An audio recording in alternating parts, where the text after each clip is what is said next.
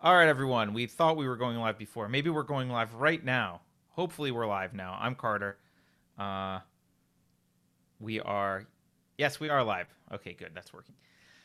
I'm Carter. We are doing the Unsafe Space Book Club today. We have, I think, the smallest book club audience that we've ever had, which I will admit is a little bit disappointing to me because I thought it was an awesome book. But hey, you guys can't hang with some good writing. I don't know what to tell you. But Alex and Keith can. Alex and Keith, hi. Thanks for joining. We are responsible for an awesome discussion, all three of us today. So let me start. Let me start by asking you guys: did this change your opinion of anarchy at all?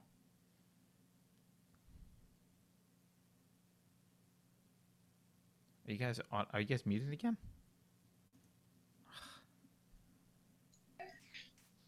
I don't know why. Central governments never learned their lesson.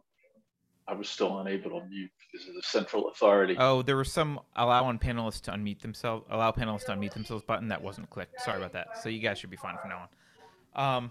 Yeah, did this So that's change the your opinion default. about anarchy at all? No. No. I'm sorry to break your heart, Carter, but I did not Break my like this heart. book. You I cannot like am the book. That's fine. it like I kept saying this. I kept feeling it while I was reading it. I was like the dumbest smart people I've ever read.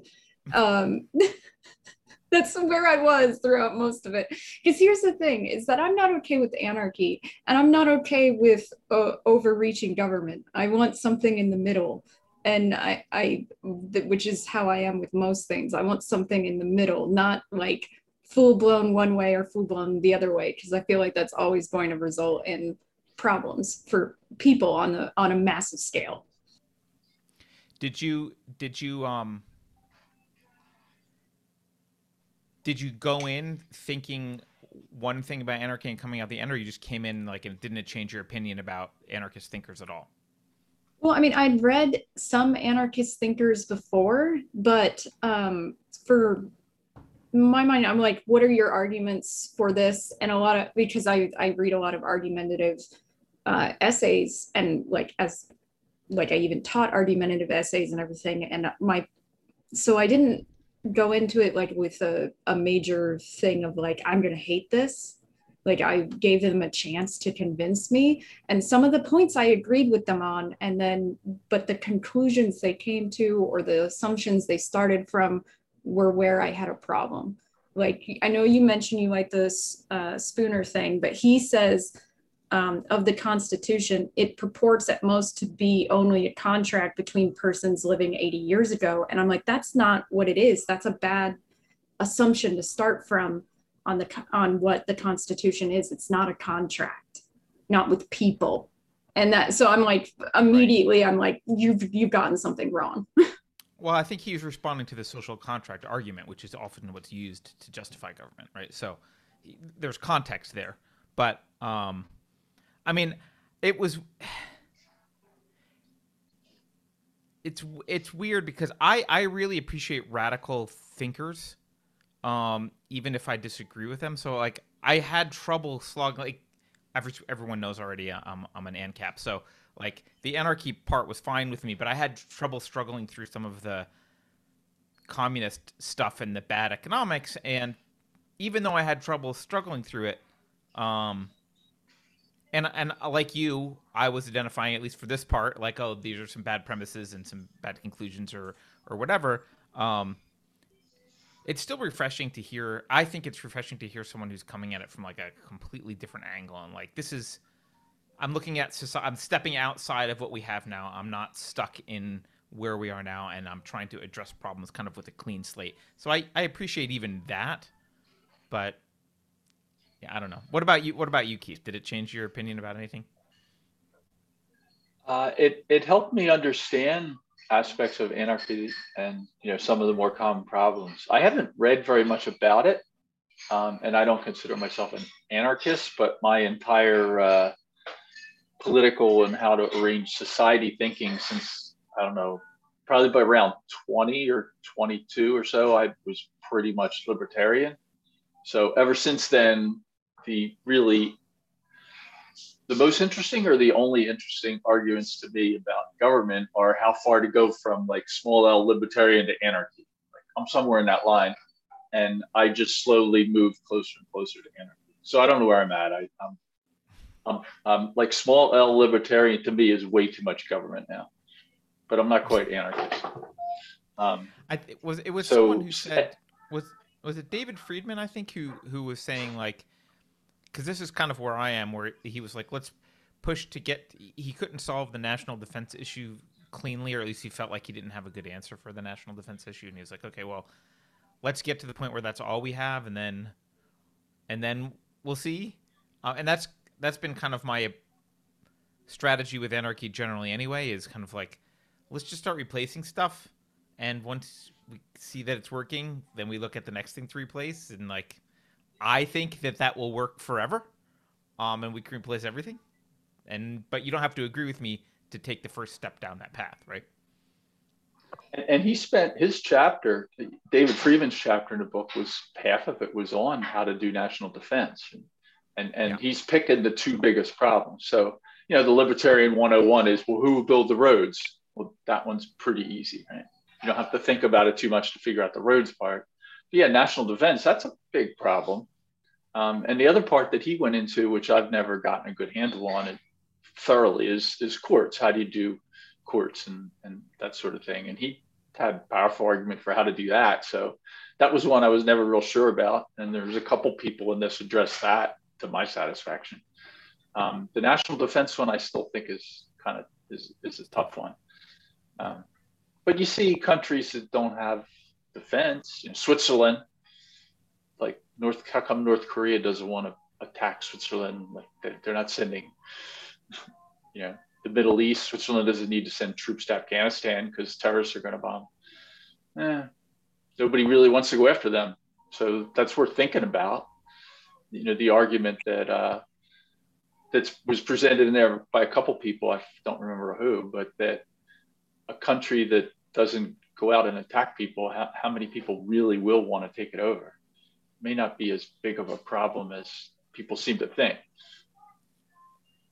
The reason a country like US needs a huge military, one of the reasons, not the only one, but one of the reasons is because we've got military bases in 100 countries, and we're bombing a dozen or so right now. A lot of people have a problem with this. So like we need a big military because we have a big military. Is that really the reason? That might be the primary reason. So the idea that you can back that off to something much smaller and not have a standing army, that's a powerful argument. So to answer your question, oh, sorry, go ahead. I was just gonna. I'm not sure if I actually answered your question. Maybe not. Which is, I understand it better, and I'm more comfortable with moving closer to that line, I think. So I guess minarchist is a word to hear people throw around. I guess I'm a minarchist, but some people think like libertarian is minarchist too. That to me, mainstream libertarian is too much government, in my opinion. What about you, Cheeky Mare? What was your reaction? I liked the book. I didn't read all of it. I skipped chapters. Can you hear me? I'm at work, so I can't do video. So I around to the different chapters, and having thinking through the thought process and having those different perspectives to think about was definitely probably pushing me towards the minarchist. But I'm like you. I think we would have to do it piecemeal. We couldn't just go from where we are now to, all right, no rules, no government. So if we could baby step towards it, I'd be all for that. My brother is part of a Republican group, and I've been kind of like feeding him little libertarian principles. And so it just gave me a few more principles to kind of feed him and get him to think about. So it was definitely a good read. I mean, it was hard. I have a reading disability, so the old timey language was hard for me, but I got through most of it. So I liked it. Keith, there was one part in particular that I was thinking about you, and I don't remember who it was. Was it Spooner that was talking about the? I think it was Spooner that was talking about the American. I was going to say Civil War. Constitution. But you'll smack me if I say the word Civil War. The War of Northern Aggression. What do you call it? Well, I prefer to call it the War for Southern Independence. War for Southern Independence. Was it Spooner that was talking about that a lot? Yeah, in fact, his article was written in 1870 about. So yeah, it's just after. And Lysander Spooner, for people who don't know, he was an attorney and an abolitionist who basically, I think he supported the South seceding. Like that's what his story is. It's a move towards independent government. Go ahead. Anyway, it probably was him, but say it. Yeah, no, it was. He didn't have a lot of nice things to say about Lincoln.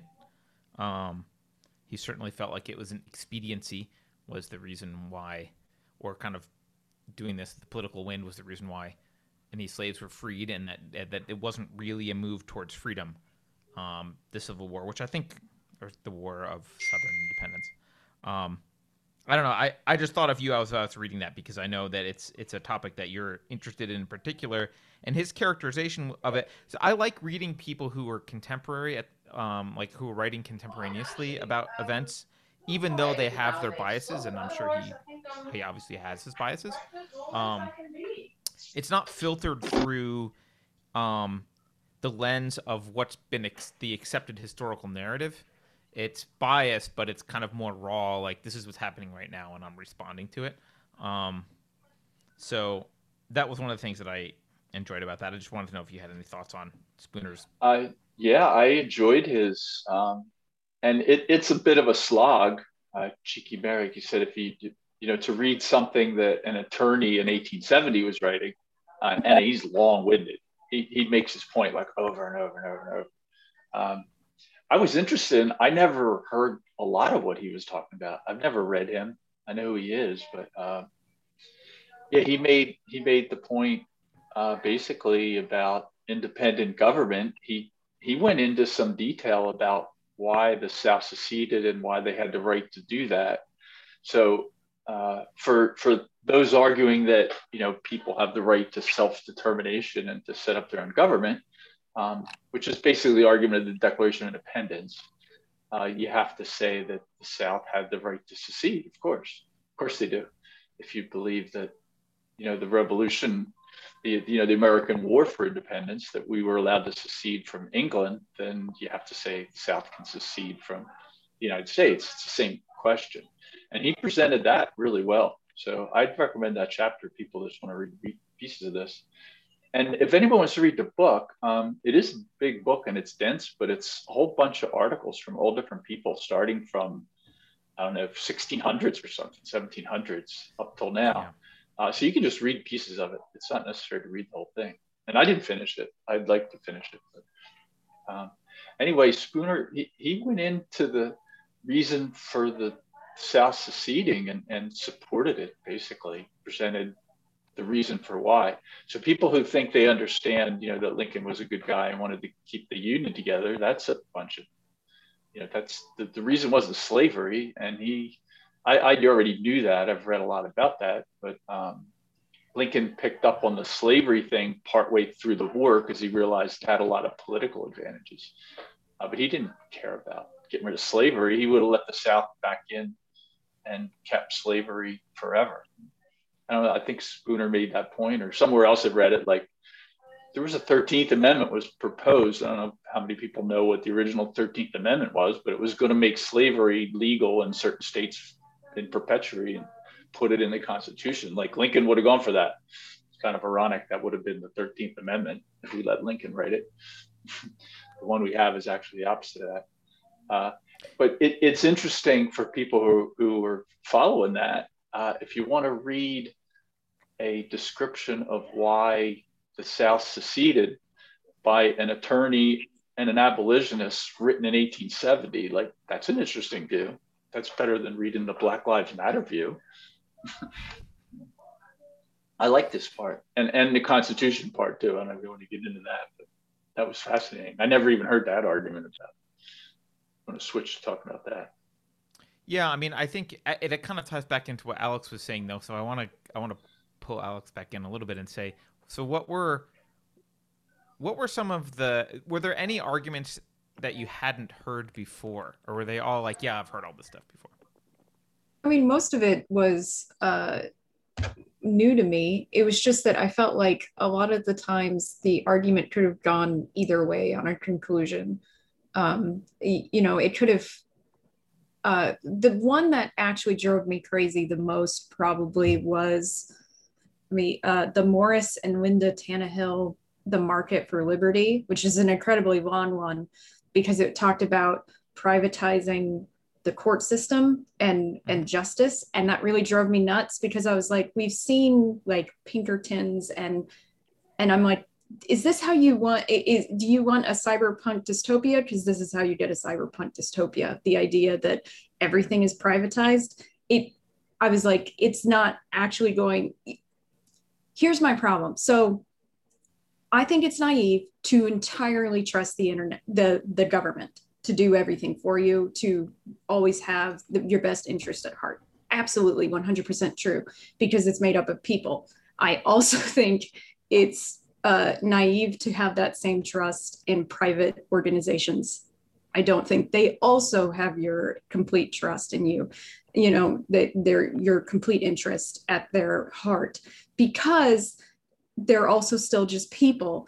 And I think any organization, whether it's state or private or charity or whatever, will eventually only exist to promote its own internal goals for the people at the top. So do you think that's not what they're saying? Because I think they would agree with that, and they would say yes, but then you have competition, which you don't have in the case of government, and you do have in the case of like if they have, I think they mentioned like thousands of, or maybe it wasn't them, maybe it was Friedman who mentioned thousands of these organizations. Like competition keeps them in check, right? Like so, Apple as Apple's become more of a monopoly, I think their customer service has gotten worse. Like, and Comcast is really horrible. But if you go to an industry where there's lots of competition, you generally get much better customer service. Just I agree with that. I agree with that, except for the fact that I am pro antitrust, and that doesn't come from a private organization. And I've also seen industries self-regulate to the point where they protect each other. So, for example, the video game industry, for a good example, they have their ratings, their ESRB ratings. They make that up themselves. There's no one else. That's not. Why do you think they make it up themselves? So that they can sell the best to the widest audience. So like an 18 plus game will not sell. I have a theory about why they make it up, though. I don't. Maybe I'm wrong, but I know why the MPAA does it. Why? They did it to prevent the government from doing it. The government talked about doing it, and they were like, no, we'll self-regulate. So they did it because they were afraid of the government doing a worse job. I don't know if that's true for games, but I certainly remember the Tipper Gore era of like, and the era of like, hey, let's regulate all this stuff that kids are consuming. I don't know anything about the video game industry, so maybe that has nothing to do with why they're doing it. I'm just throwing it out there. Well, to me, the idea is, though, even with your example, the threat of the government regulation was there that made them do it. If the government was not there at all, would they have done it? Probably not. Well, but you're complaining that they're doing it poorly, so that's so good. Well, I don't know about movie in that rating, but I can tell you the problem with the video game industry, why their self-regulation is bad, is because they won't make anything 18 plus that includes gambling mechanics, which then it's being sold to minors. That's why I say that internal industry regulation is bad. Well, gambling is something though has legal significance and is regulated by the state, and right. So there's a precedent for gambling being treated differently, right? And the government's not doing it. That's my problem. Is that they're like when the government doesn't do their job, I have a problem with them, but when they do it badly, I also still have a problem with them. Like, it's not that I'm like, yes, government get involved every time. It's just that I don't think that industries will regulate for the good of the people or their employees They won't. either. They'll regulate for profit. They will regulate to make the best money. They'll So, regulate for profit for now, but they won't regulate for profit for the long term, even because they will fail themselves. Good ones will. No, good ones will. There's plenty of examples. Like, there's a reason why people like. I mean, I'm not saying this guy's the best example ever, but he's the most recent I can think of. There's a reason why people like Elon Musk are like, I don't do earnings calls because I don't want to be driven by the quarterly cycle of having to tell you, like, I don't want to be driven by quarterly stock prices, right? Warren Buffett is kind of famously not driven by that either, and also very long-term thinker. Like, good ones will, right? I mean, I think the whole focus on short-term profit, not to throw government in again, but the whole focus on short-term profit is largely a result of regulations on private markets and the fact that we have the way private markets are run, or not private markets, public markets are run, is very much controlled by the government, and we have quarterly earnings and all this kind of crap, and this is part of an apparatus that I'm not sure would evolve naturally on its own. Something would evolve, but I'm not sure it would be that, right? Maybe I'm wrong. I think something that I can agree with you on, though, which I think, I don't remember who mentioned this, which author talked about this, but I got this theme, I think, from a few different authors, that there's kind of an underlying need to have a culture support. I guess the one that I can think about the most is the last author whose name I forget. Hold on. The guy who talked about the courts.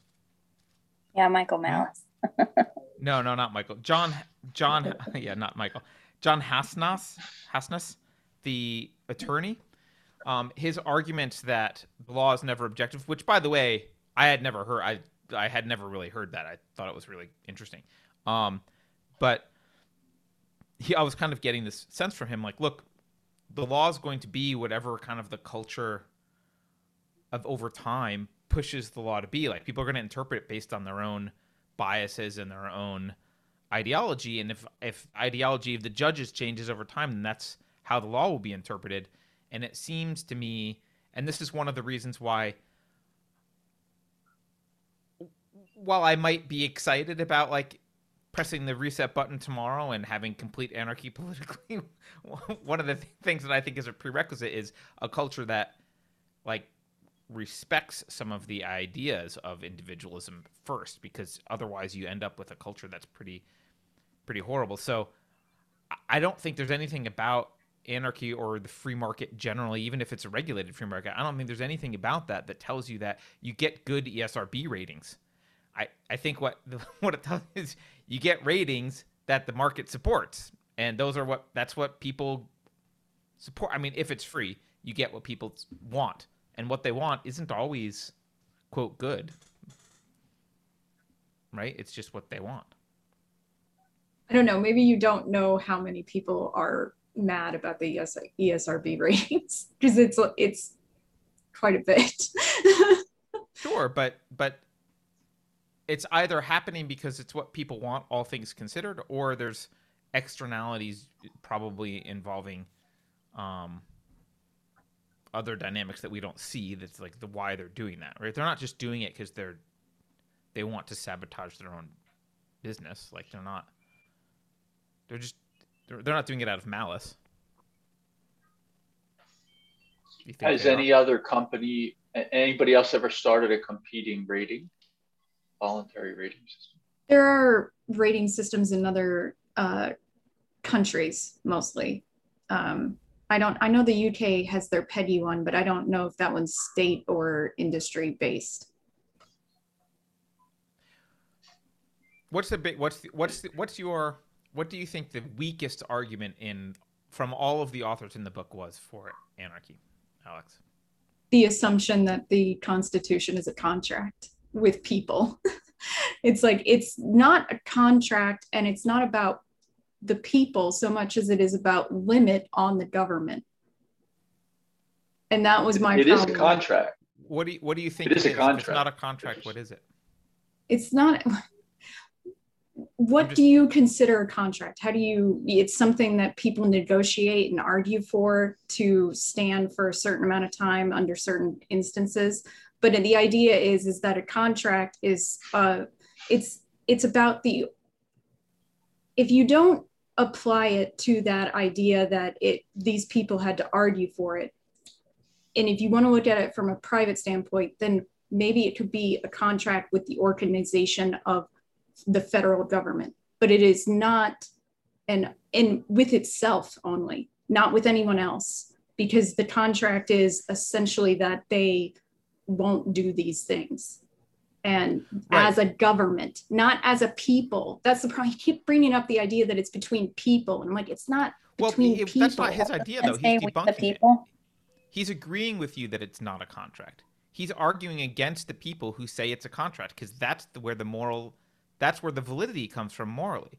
So he's saying it's not a contract at all. He's agreeing with you. But if it's not a contract, then what is it, and why do we have to follow it? I think you could actually argue it's a contract between states, because it was ratified between states. Like you could actually maybe make that argument, but he didn't get into that. But let's put that aside for a second. I think he would agree that it's not a contract. So what is it, and why does it bind me, for example? If it's not a contract, why do I care what's written on the piece of paper? It doesn't bind you. It binds the federal government.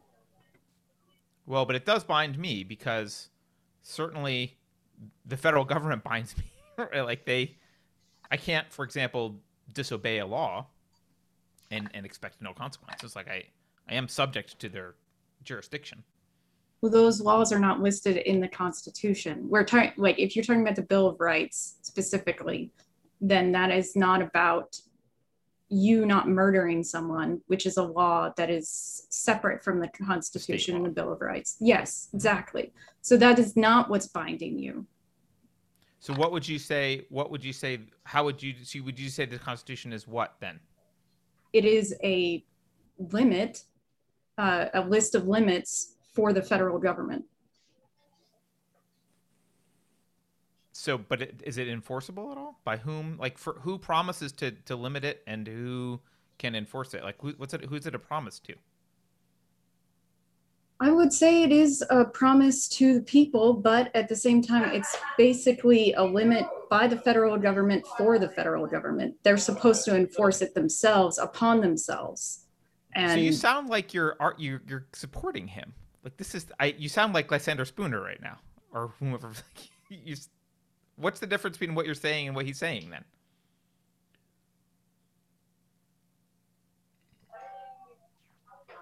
let me look at what he wrote. Okay. That was a really long one, by the way. It was. I got stuck on the one with the rights thing. This is your right, and he said rights about 47,000 times. Oh yeah, that one. I got stuck on that one, so I started flipping around. I think it was chapter 4. He needed an editor. I would like to. Yeah. His editor cut that down to like 10%. But anyway, go ahead. I think you are agreeing with him, Alex. And I didn't agree with him, by the way. Okay, while Alex is looking it up, Keith, you didn't agree with him. What do you think the Constitution is? Well, I look at it as compact is the legal word that's normally used. It's a compact, which is a legal agreement between states, between government bodies. So his point was that there's no such thing as that. You can only have a contract with a person. So I think I would like to see him address it. Like I would like to be there and say, well, what about a compact? Like, it's not a contract. No one ever said it was a contract. Contract is the word that's often used with general people. You just say, what is it? It's a contract. It's actually really a compact, which is a contract between states, if you want to use the word contract. I thought The federal makeup thing. government's not a, what? I thought it was a makeup thing, a compact. I'm being funny, sorry.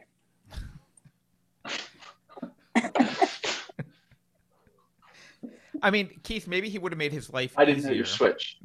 Maybe he confused things by using the Constitution of the United States, because like I said earlier, I think you can make that argument, like this is an agreement between states, because it is ratified by states.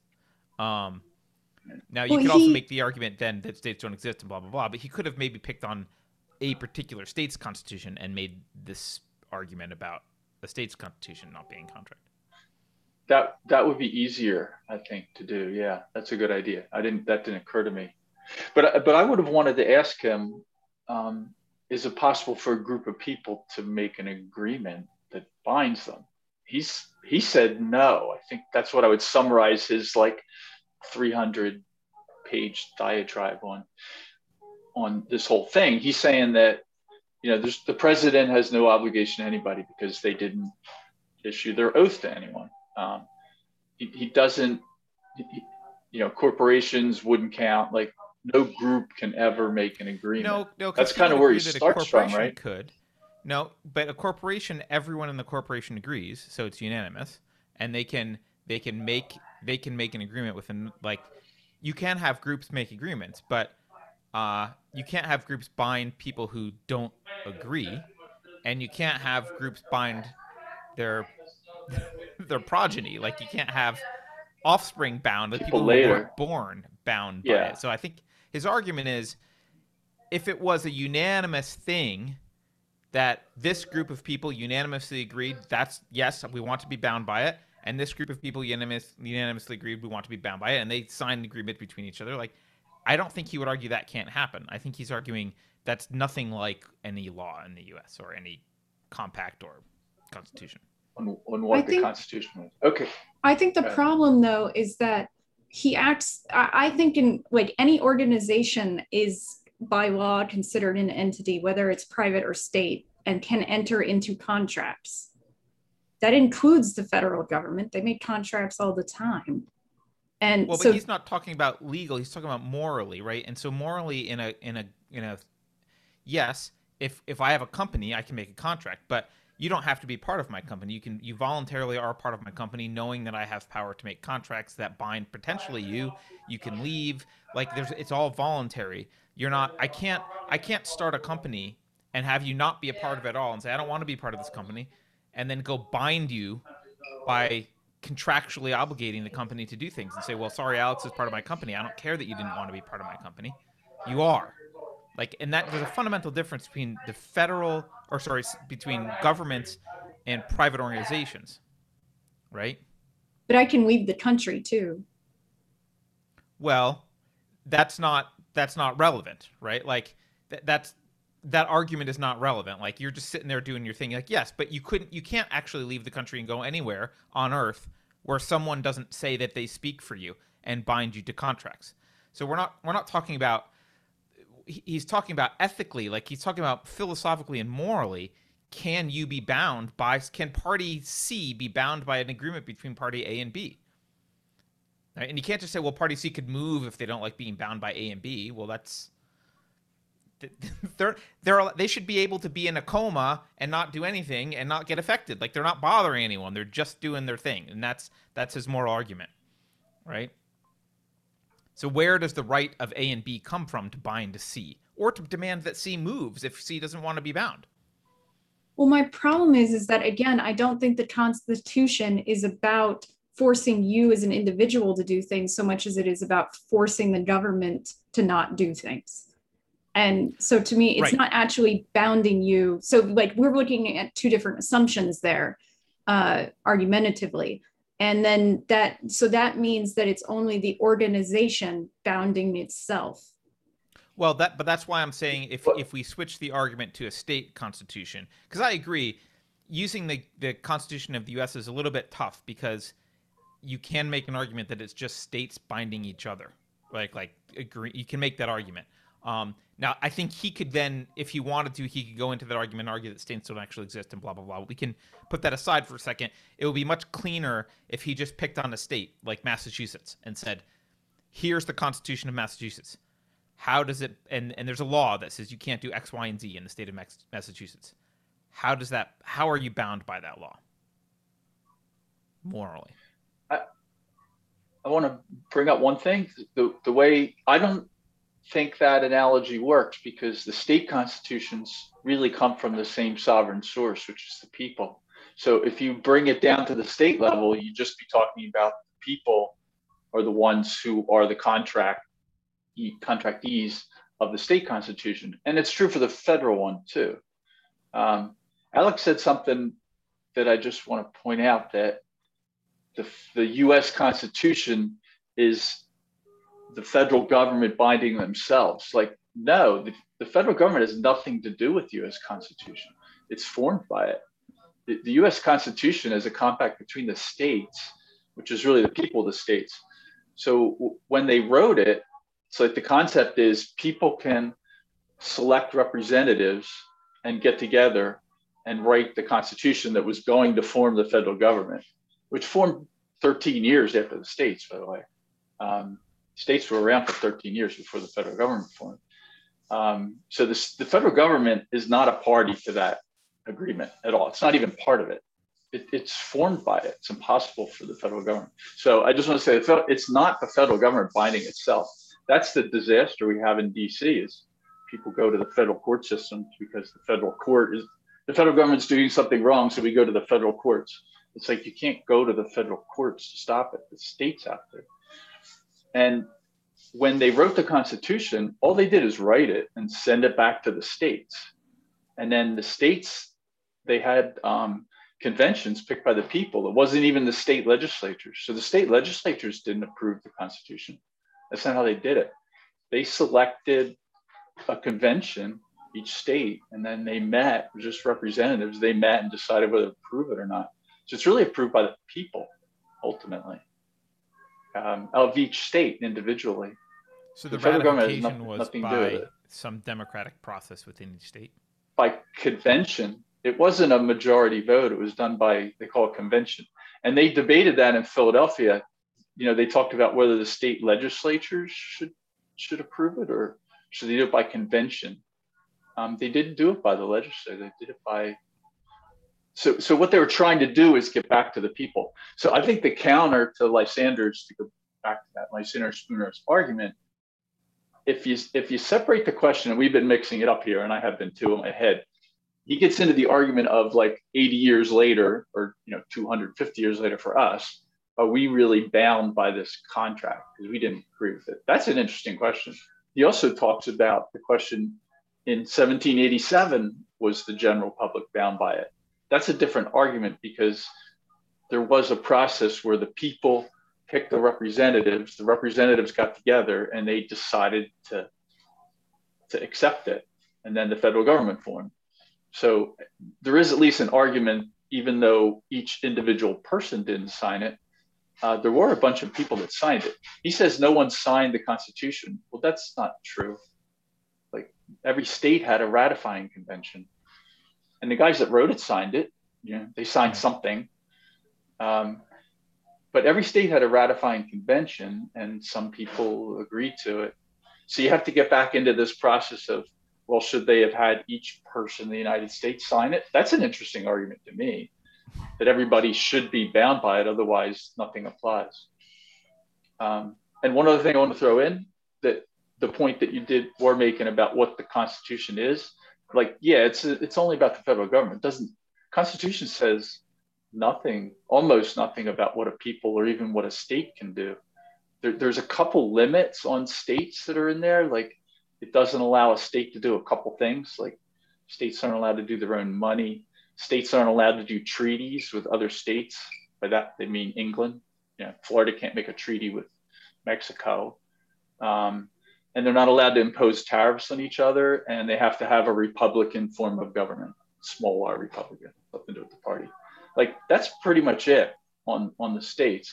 Everything else in there is either a expressly delegated authority to tell the federal government, all right, you're allowed to do this, unless we tell you can't do it anymore, or it's a limit on what they're allowed to do. It doesn't say anything about the people. Sorry if I went into too much detail there, but I wanted to go, no, just get my mouth shut. No, that was my point usually, is that it's not abounding on us as individuals. It's abounding on them. Yeah, that part. Yeah, totally agree. Because it could be ended. It could. Well, as a practical matter, it doesn't seem to bind anything. Didn't work, right? Well, but can't you look? Let's step back. Can't you also make the argument that the Constitution has enabled the creation of an entire federal bureaucracy that does indeed force you to do things? Absolutely. Okay, so the question is, do they have a right to force you to do those things? I hope not. I wouldn't say. I wouldn't use the word enabled. It's just a piece of paper. So like paper, what I think Jefferson or whatever called it a paper barrier. Like a paper barrier doesn't do anything. It's just a piece of paper. If it isn't enforced, and you brought that up earlier, Carter, that somebody has to enforce it or it's not worth anything. And it was supposed to be the states. But the conversation that Spooner's having is with people who argue that we are morally bound to obey the bureaucracy created by that is the federal government, because we are in some sort of social contract with the Constitution of the United States and our state constitutions and laws, and that obliges us to behave. And his argument is it does not oblige us to behave. I'm trying to understand if there's disagreement with that argument or not here. It does not oblige us to behave if they don't uphold it. That's their promises. That's their limits. So they're not upholding it. If they were upholding it, I would be obliged to obey it. But they're not upholding it, so I don't have to uphold it either. When someone reneges on a deal, if you want to get back to the contract thing, you don't have to follow it through on your end. But so that's an interesting nuance. So you would say, I don't want to. I'm not trying to put words in your mouth, so correct me if I'm wrong, Alex. But you would say that if the federal government were, in your opinion, behaving as it were obligated to do via the Constitution, you would likewise be bound to obey. But because it is not, in your opinion, it's not, and I would agree with you. Therefore, you are no longer bound by it. You don't. Pretty much. I'm going to, to my mind, I'm going to stand on the idea that I still have these rights, that I'm going to push for them. And if they, tell me I can't, then I'm just going to keep pushing and pushing and pushing. There's no reason for me to just roll over and behave when they tell me to shut up, because they have no authority, according to the Constitution, to tell me to. And I think when it comes down to it, a lot of the extra laws that we are part of, most of those I agree with on an ethical level, basic stuff, don't murder people, okay, don't attack people, okay, fine, I'm okay with that. But when it comes to stuff you don't have a right to be here in a public space, that's where I'm no, I totally do. And I don't have to listen to you tell me I don't. Right. So actually, contract-wise, even murder doesn't count. There's nothing in the Constitution about murder. The federal government has no legitimate law against murder. They're not allowed to do that. That isn't a federal power. So I'll disagree with you. No, murder, DC can't. I mean, on a personal level, murder. I ethically will not commit murder because I already don't agree with it. It has nothing to do with the contract. That's how I feel about murder has nothing to do with the contract.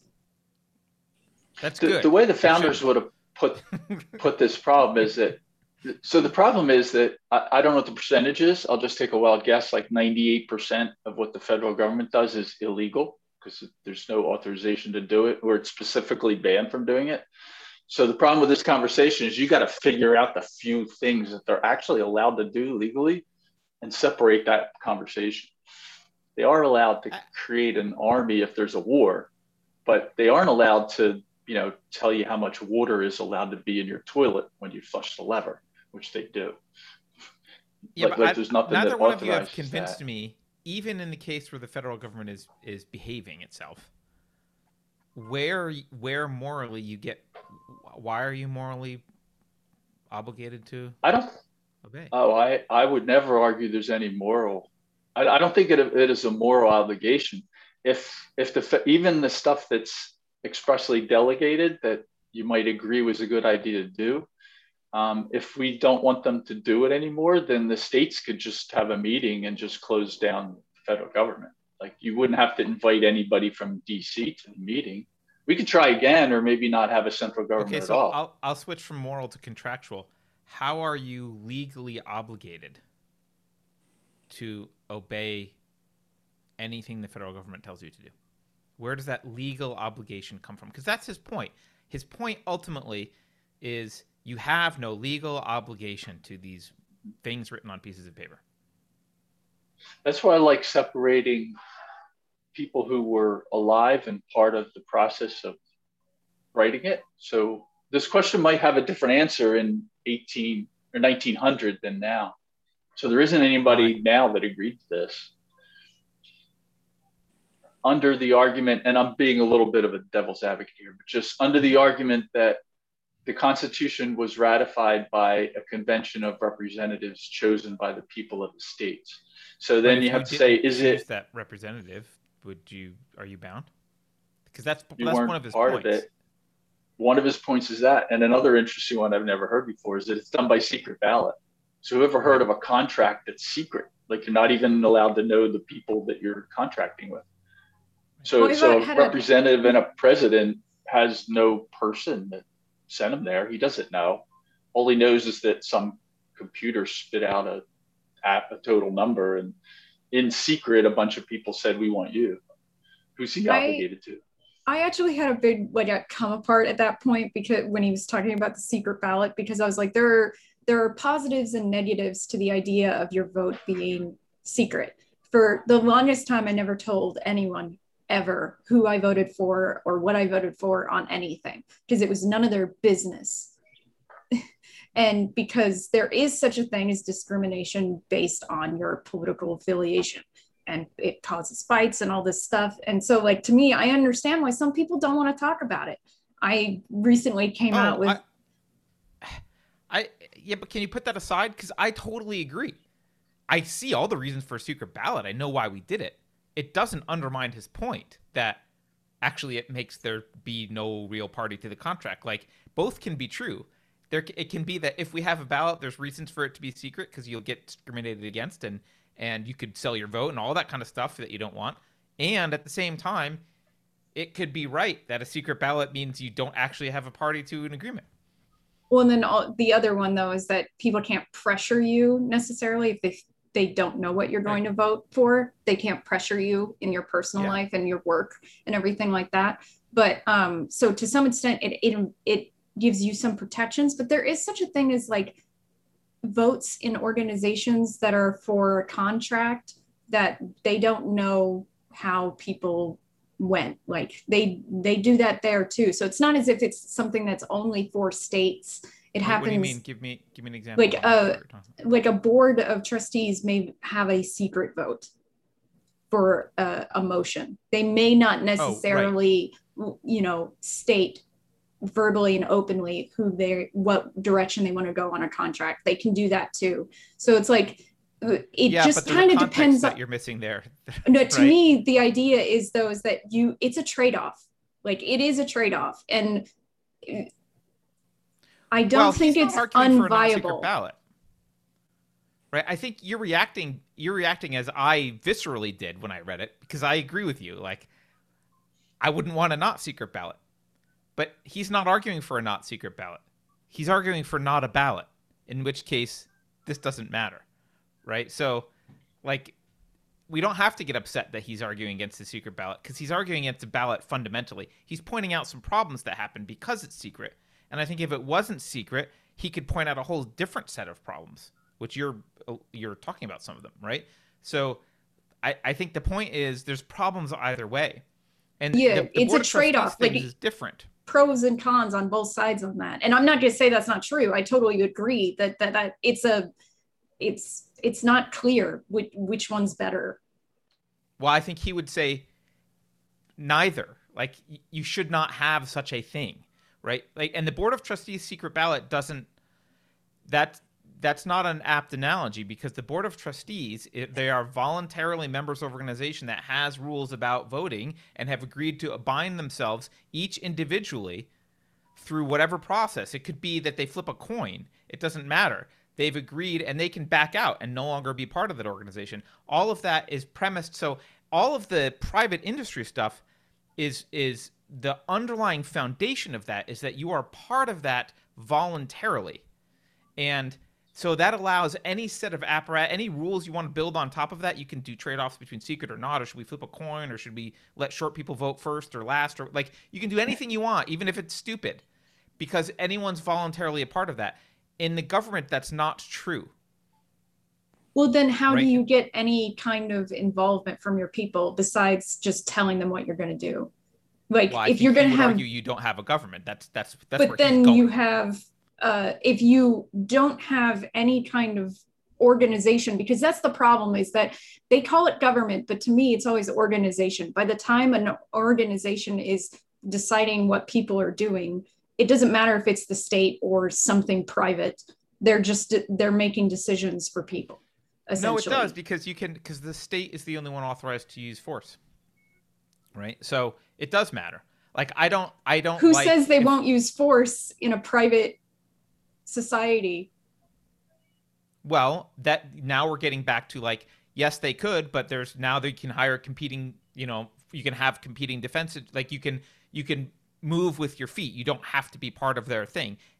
Yes, someone could always use force, but his point is the state is granting a monopoly on force, and that monopoly on force is dangerous because there's no recourse in that event. In the event that the state goes awry, there's no recourse. In the event that your private security force decides to go awry, well, there's lots of other private security forces.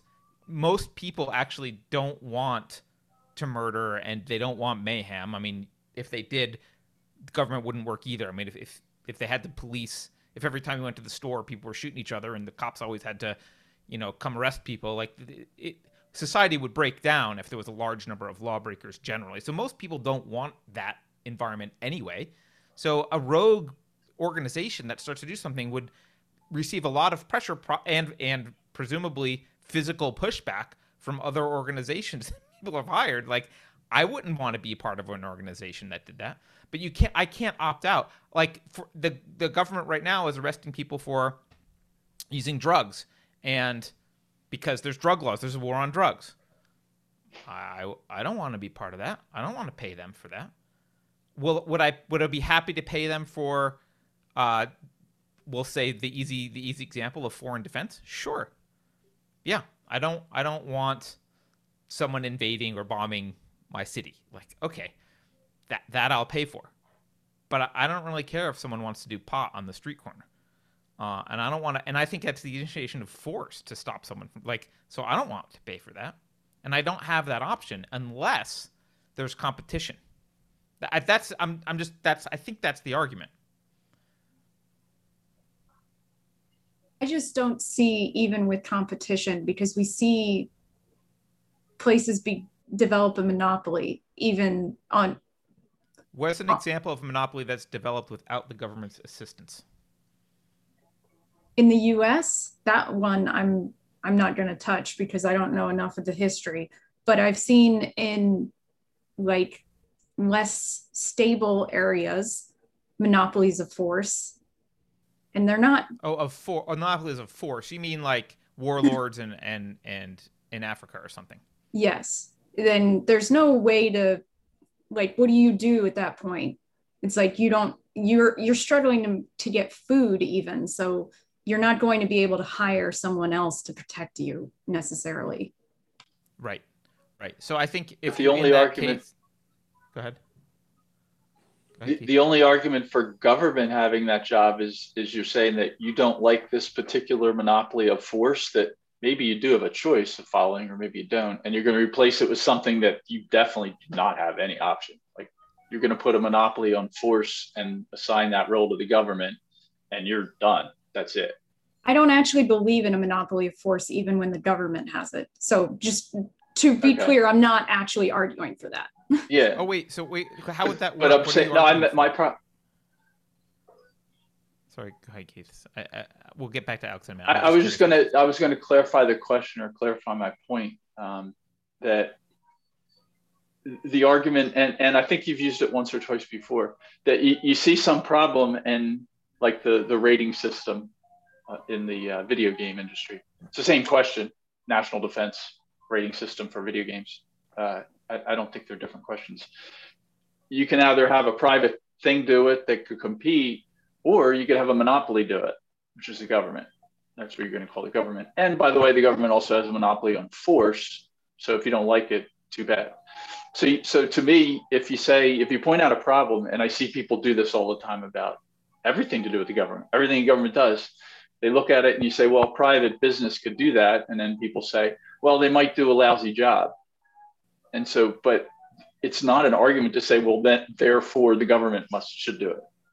And if anybody that makes that argument, I would just say, well, give me an example of something the government does really well that would be impossible to do privately.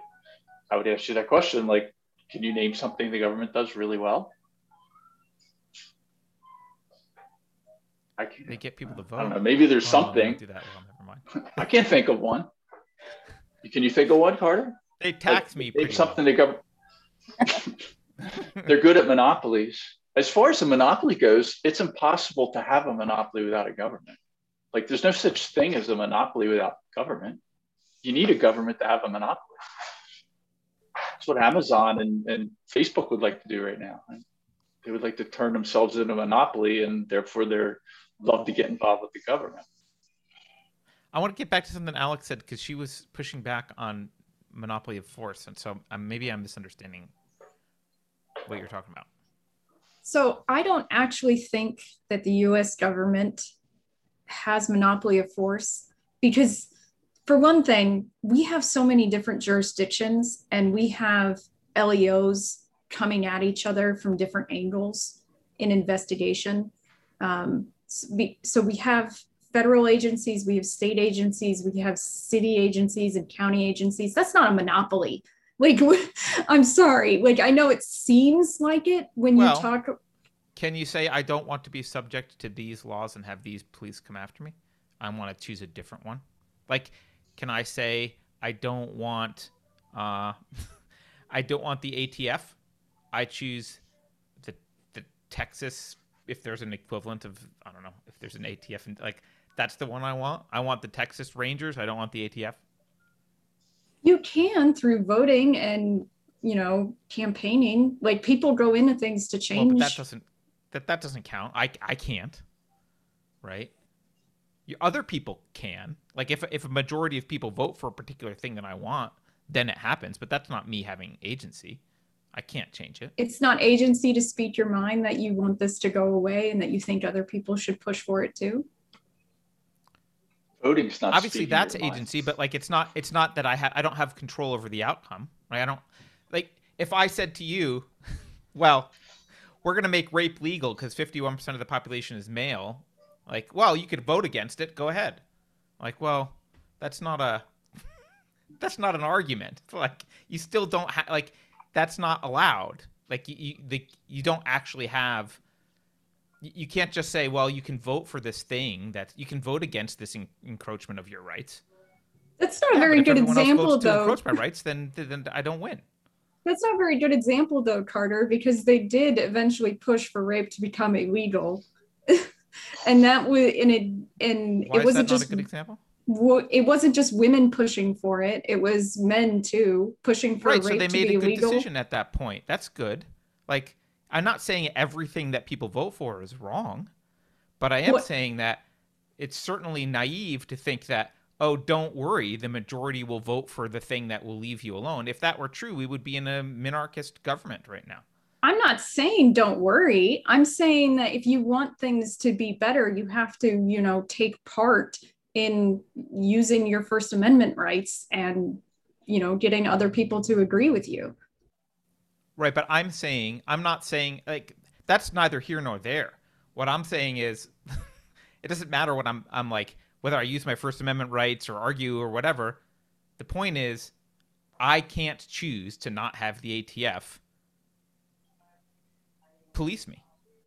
I don't have that choice. There is a monopoly on force. Like, yes, there's overlapping monopolies, but there is a hierarchy, right? Sometimes that hierarchy is not super clear, but there is a hierarchy. So the FBI can come in and take over jurisdiction from the local authorities, right? And maybe the state cops can take over jurisdiction from your town cop. But so there's a hierarchy, but there is a monopoly. I can't just say I'm opting out. And you can't say, well, yeah, you can't opt out, but you're allowed to bitch about opting out. Like, well, that's not the same thing. Like, I don't want to be murdered. Like, being able to say I don't want to be murdered and not actually being murdered are two different things, right? When you talk about the hierarchy, there's really only two levels, and I think we have to be clear if we're talking about the United States versus a state in general. Because when I talk about government and monopoly about force, I'm talking about the state. And we glossed over the difference between federal and state and what we call a U.S. state. But in the United States, the states are the state, right? The federal government is an agreement between the states. So as far as authority goes, like the FBI versus the state, it's like, no, it's the other way around. The state government has higher authority than the FBI. If a sheriff... Well, not in practice. Not in practice for most part, but it's because state governments and sheriffs don't have the balls to put it in practice. But there are plenty of examples of states doing it. Marijuana is one.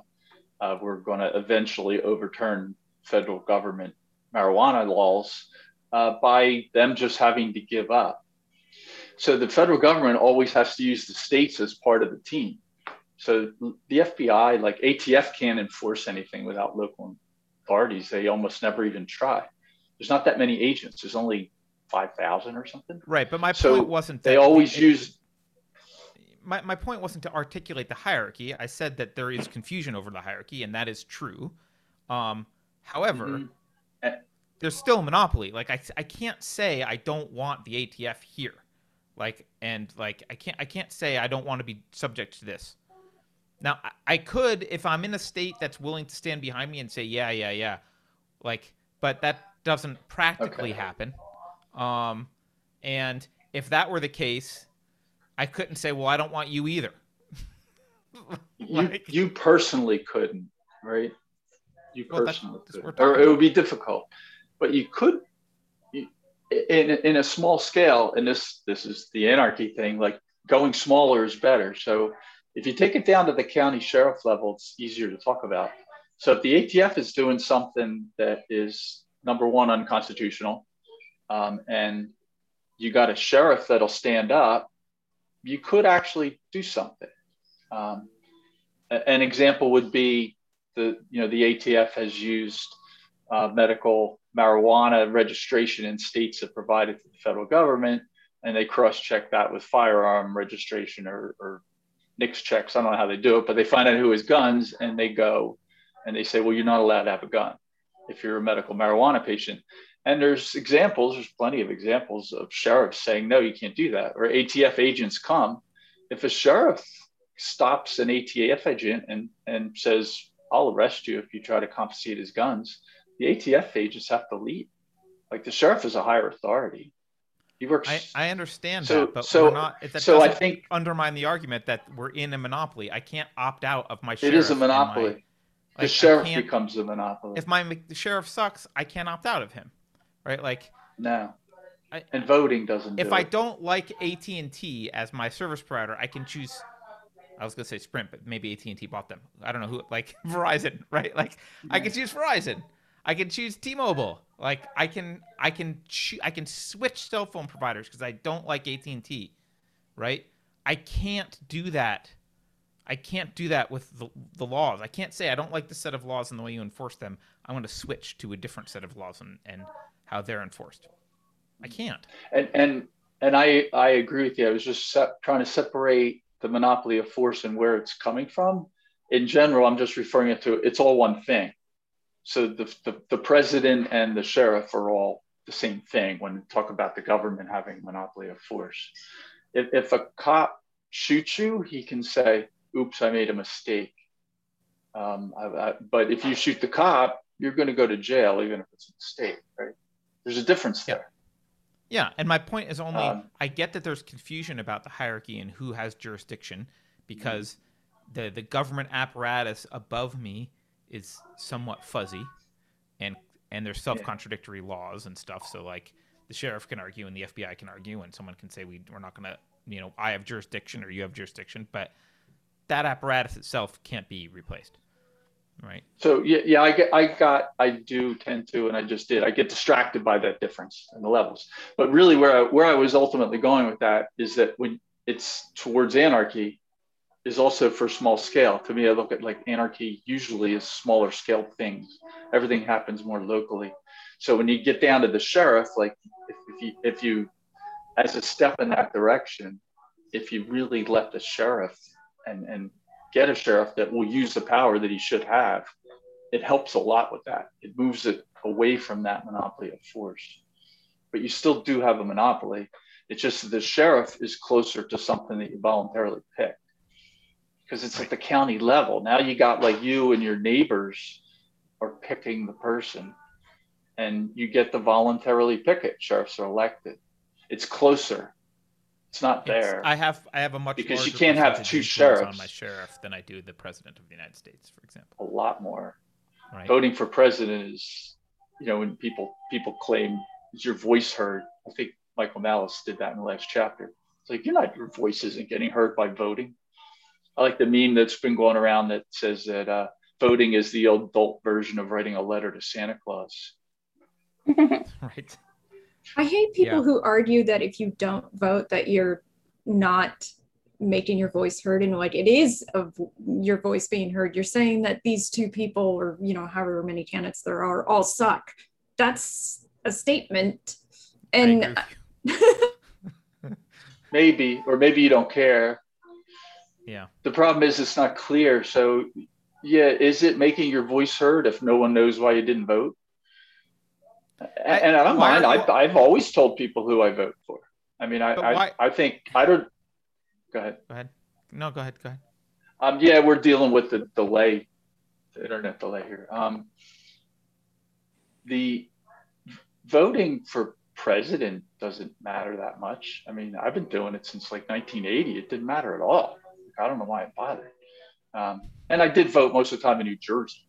So, but I mean, and I don't mind I've never minded telling people I vote for.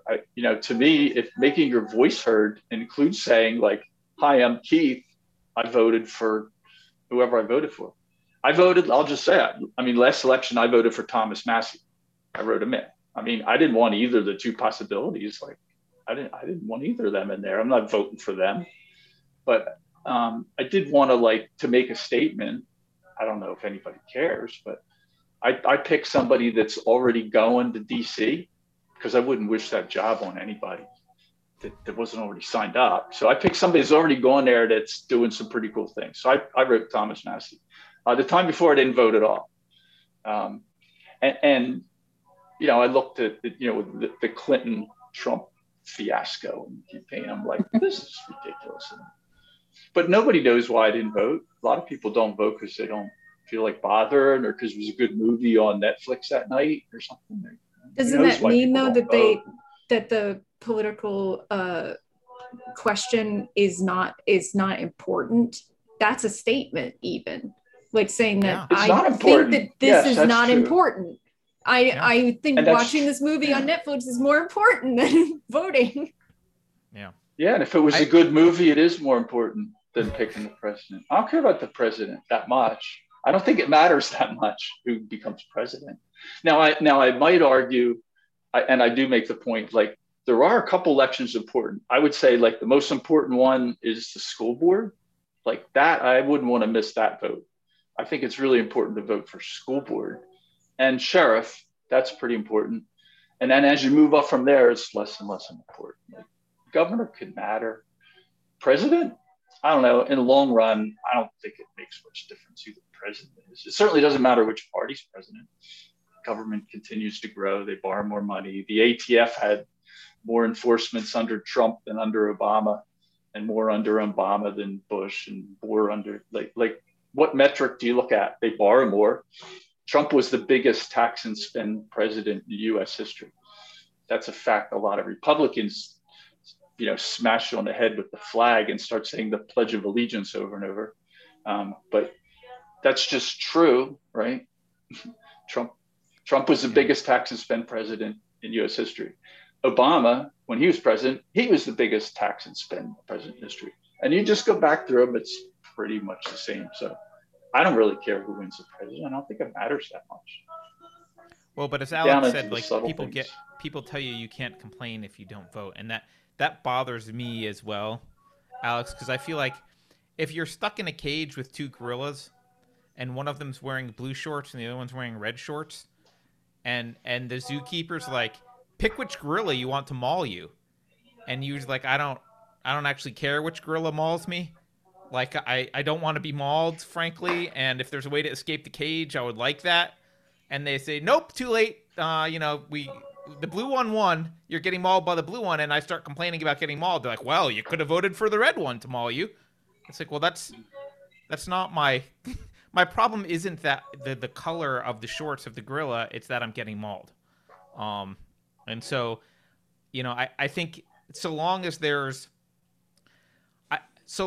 not an option to get the government out of my life, I'm not obligated to exercise that option. Like, I'm not allowed. I can still complain because I was given two horrible choices, and asked to pretend like they mattered a lot. And I 100% agree with your right to do so. Like, to not vote and bitch about it as much as you want, go ahead. Like, Right. I think it's absolute BS to say that means you're not enacting your rights. That's just one right. I'm sorry. And in the grand scheme of things, it matters a lot less than your ability to actually write and speak up in other forms. And that's getting back to what you said earlier. Like, speak up and use your voice. Well, that's probably a lot more important than who you vote for. I'm in California. It kind of doesn't matter who I vote for president. We're pulling the donkey lever as a state, and that's what we're doing. So when I say your voice, I do not mean your vote. Like, 100%. Okay. Right. This here, like, the four of us here are doing way more than voting does. Just Right. This episode, right? I'm going to read, if you don't mind. It's short. Michael Malice quote, the last article, and anybody that follows Michael Malice wouldn't be surprised that his article's the final one. It was on voting. It was called "Why I Didn't Vote This Year and Won't Vote Next Time" or something. Before I read this, on a little background, he wrote the book on Kim Jong-un. It's called The Unauthorized Autobiography of Kim Jong-un. Dear reader. I have Dear Reader. Yeah, thanks, Chicken Rare. Dear Reader, the ultimate. Dear Reader, but a Dear Leader is what they call him, right? He's called the Dear Leader. And, the name of the country is the Democratic People's Republic of North Korea. North Korea is the spot. But yeah, North Korea is a democratic country. They have elections, right? You're required to vote for the Dear Leader.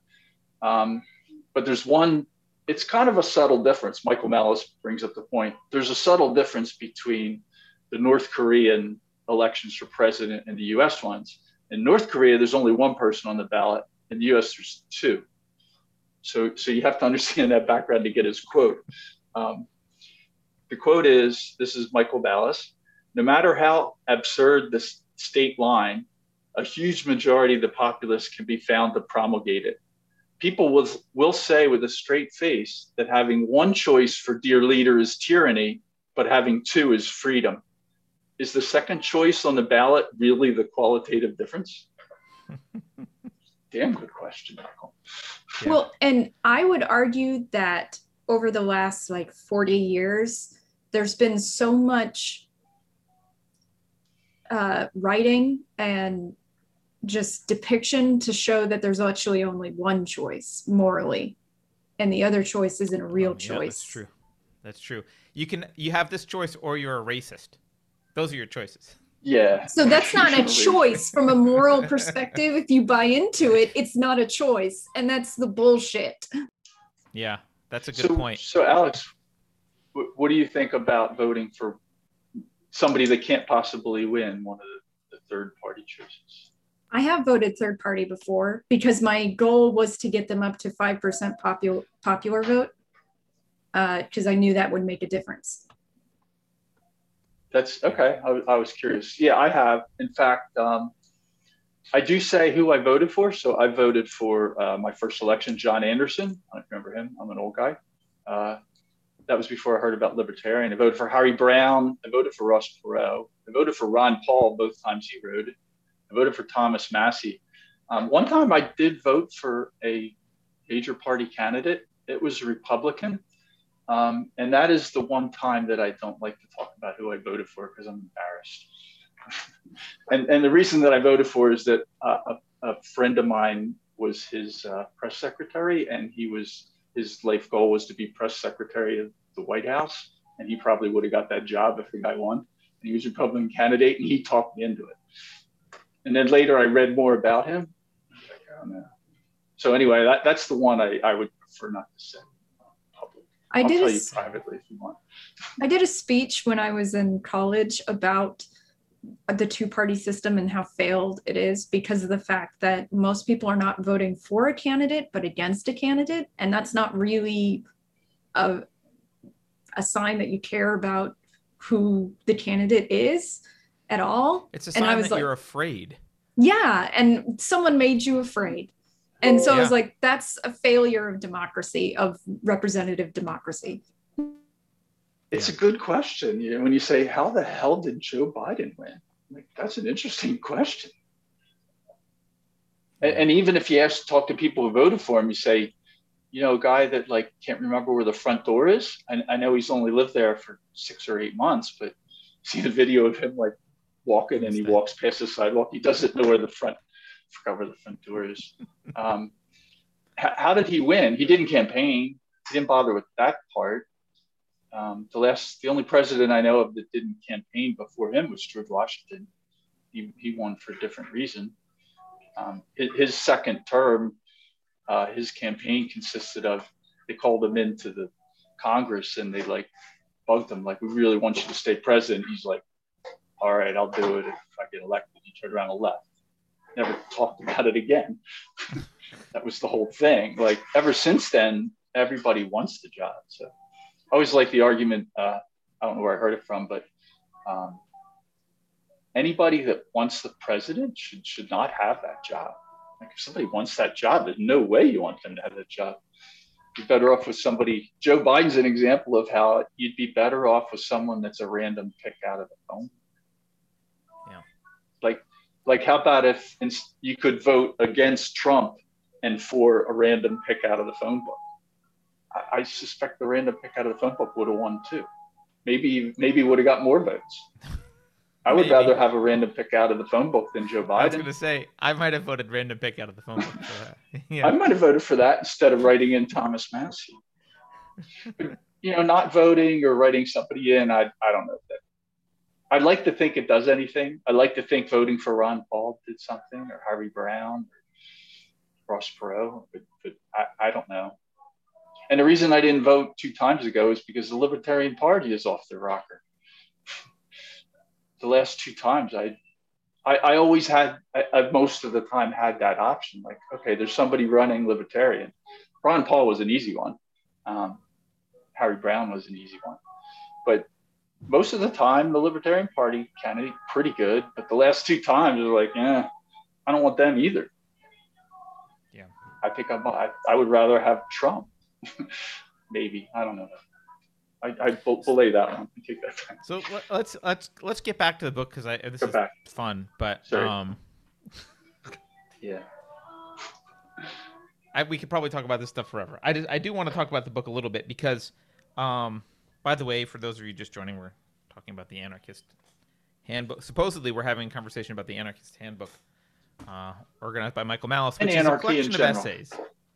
And the collection of essays starts off from 1793 all the way through 2014, I think. Or actually, Michael Malice's essay is the latest, so 2021. And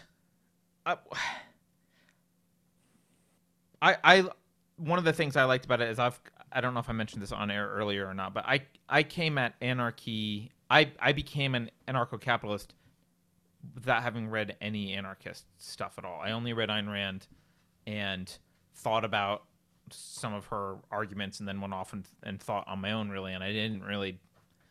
She was not an anarchist at all, but I reached the conclusion on my own, and I've never actually read any anarchist thought.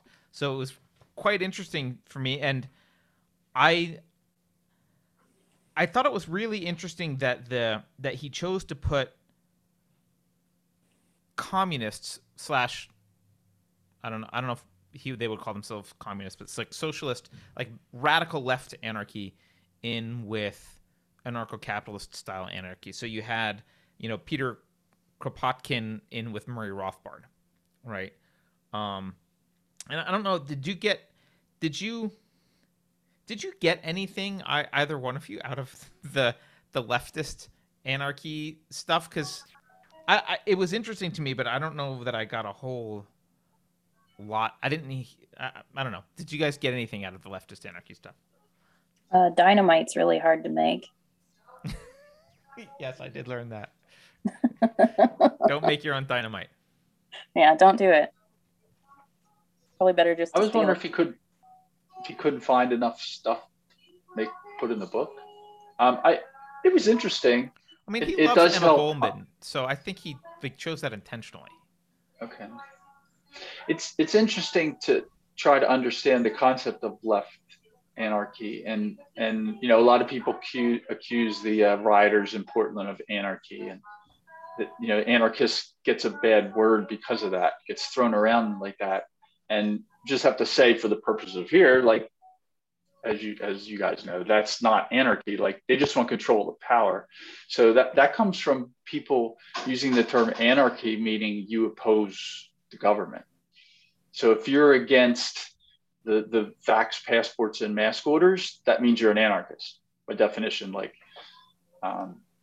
so yeah, the founders of the U.S. weren't anarchists. The people who seceded in the South in 1860s, they weren't anarchists. Those people in Portland are not anarchists. They just want the reins of power. Right. So as far as the left, your question, I think it helped me understand that, because I don't understand the idea of left and right anarchy. Like, that makes no sense to me. How can you have a left and right anarchy? But it is true. It does exist. So I would say it helped me separate that and why there is even such a concept. Because as you did, I never read anything about anarchy. Never anything good, anyway. Never anything from a real anarchist. My note in the Peter Kropotkin section is that I at least from what I can tell, the leftist anarchy has at least one bad premise and at least one really weird psychological trait. And the bad premise is, well, I've made a couple bad premises. One of them is this premise of equality. Like, people are actually and should end up being equal. Like equity. They have an equity premise. And they're opposed to private property. I think they view private property somehow as the initiation of force, which doesn't make philosophic sense to me, but that seems to be their consistent view. But there's also like a psychological outlook of just envy and resentment. When I read some of this leftist stuff, it was like they had wildly outlandish things to say that were just not true. Like, rich people only get rich through, basically stealing money from the poor, and like it was this kind of really odd perspective that I didn't seem like it went with anarchy to me. I'm not sure how you enforce no private property without a state, but like Mikhail Bakunin, who was the guy who was the socialist who I think was was he a contemporary of Marx, but he kind of predicted, look, this is where Marx is going to go. Marx wants to use the state. That's not the right way to do it. You have to use it do it without a state. I'm still not sure after reading this exactly how a stateless society doesn't have private property, unless it's just we're going to. Yeah, I don't really know. How do you? If I have a shirt, can you just come rip it off my back in a stateless leftist anarchy society? I don't understand the concept. It sounds it's impossible. At least I don't know how to do it. I guess I would say that. It's idealism. It's not reality.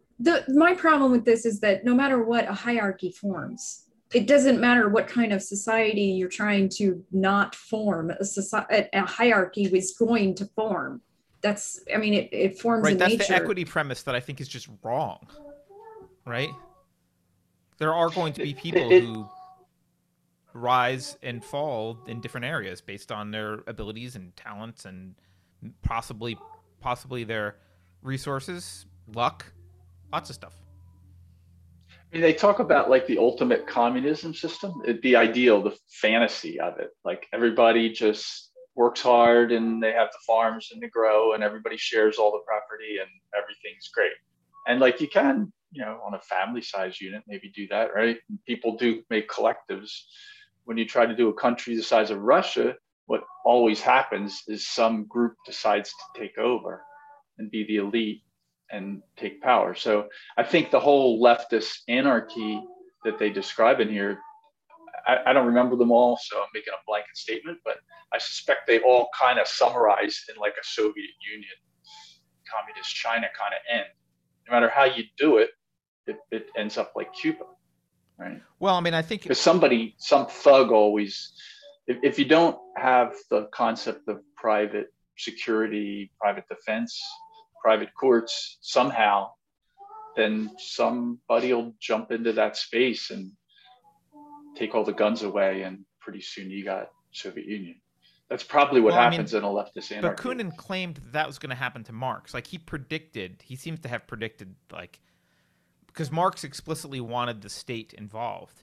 But there is this leftist anarchy that seems to be, and I don't think they don't articulate it well enough for me to understand, but they seem to have this assumption that they can accomplish this utopia of no private property without state involvement. And I think Keith, you're right. I think they're looking at like small units like families and communes where like, look, we can all share. If we all just kind of learn to get along and share, like a VW bus full of people together on a farm, we'll be happy. But that doesn't scale well, I don't think. It's naive to put a kind word on it. Childish maybe is a better word. It's people who think that there's no there aren't any evil people.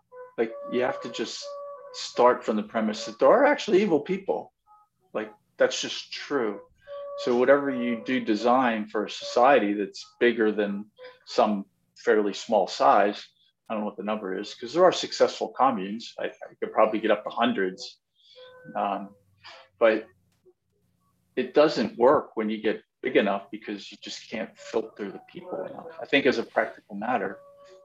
Is it filtering the people, or is it just that? Because I've been thinking about communes, and I think one of the issues is at a small scale, you feel social pressure because you're very seen. Everyone knows you, and it's like, oh, that's Alex. She doesn't pull her weight around here, and Alex feels bad about not pulling her weight a little bit, and like, all right, I got to pull my weight. I want to fit in, and like, right? But if it's like 10 million people, no one points at her and says like, that's Alex, and we all know Alex. She hasn't been pulling her weight. She's just like, yeah, I'm not pulling my weight. I don't know you guys. I don't care. I don't care what you think of me. Like, Well, and then does mob justice form against me and eventually they kill me? Maybe, I mean, I don't know, or if you're able to like live in the shadows enough that no one really knows, like maybe they're like, well, I assume she does her thing, everyone else does their thing. I mean, or maybe a lot of people become that, right? Maybe it's a society full of Alexes, right? What's that joke in the Soviet Union?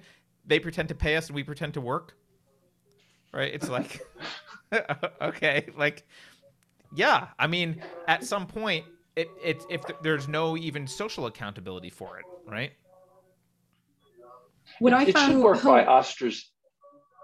what I found hilarious about the commune example was that in one of them, I think it was Tolstoy, he said they form their own taxation and their own police. And I'm like, you mean government? Yeah, that like, sounded like government. Yeah. I'm like, you're talking about government now? Yeah. Yeah, that was a little bit funny. The left stuff, I mean, I like some of the things that some of them say in the leftist stuff, and then they just kind of go off the rails with statements that just make no sense. But I don't know. Was it Voltairine? What a funny name, Voltairine de Cleyre. I'm not sure how to pronounce her name. She kind of made these, I thought, were interesting distinctions between. She was the one. I think she was the one that was talking about how she was trying to make the case that anarchy wasn't a foreign concept, that it was very part and parcel to the American spirit, which I don't think is incorrect based on like the spirit of it. Maybe not the like this is exactly what we should do, but like that the spirit of anarchy is quite American in many ways, and her point was to talk about that and to kind of convince Americans that this wasn't a foreign thing, but this was, an American spirit. And she draws a lot of distinctions between tradition and practice. Like, we have this idea of something, but then the way that we practice it, like we have this. I'm not quoting her here. Well, I can quote her, right? It's an American tradition that a standing army is a standing menace to liberty, right? But then the next thing is in practice, in Jefferson's presidency, she talks about army was reduced to 33,000 men. But then, okay, now we have a standing army of 83,251 men. She's writing at the time when Theodore Roosevelt was just president, so she talks about the size of the government, being the kind of tradition being limited, but in practice, TR just added 99,000 offices at an annual expense of 1.6 billion, which would be nice if that's all we were at today. So I like that there's this. One of the things that I appreciate even about the left anarchists is they're pointing out something that I think a lot of people don't want to admit, which is the ideas of what American government was supposed to be and the actuality of American government are night and day. They're not anything like what it was purported to be. I don't know where I'm going with that. I'm just making an argument. But that doesn't mean that their ideas of what ought to be are going to be realistic in application either. Like, well, no, I mean, I was quoting a leftist anarchist, so certainly I don't agree that her ideas would be applicable. But the idea that I don't know. I really do think that it's tough for people, and I know I'm not trying to start a fight. I think it's tough for people to wrap their head around like it could be different than it is. We don't actually have to think like things aren't what they said they were going to be. It actually hasn't worked. Like, it's not working. Like the government, the Constitution didn't work. Who was the Keith? You might have remembered this quote, but there was I don't know if it was Spooner or Friedman. Maybe it was Rothbard. Someone made one of the ANCAPs said something about either the Constitution created what we have today, in which case it sucks, or it was unable to prevent what we have today, in which case it sucks, right? So it's like, that's kind of a truth, right? I mean, I don't know what's the argument to that. We are not really, even given that not everyone on this chat as anarchy and you just want smaller government or more liberty, we don't have that. And whatever we didn't get us there. So I have a question about the standing army thing.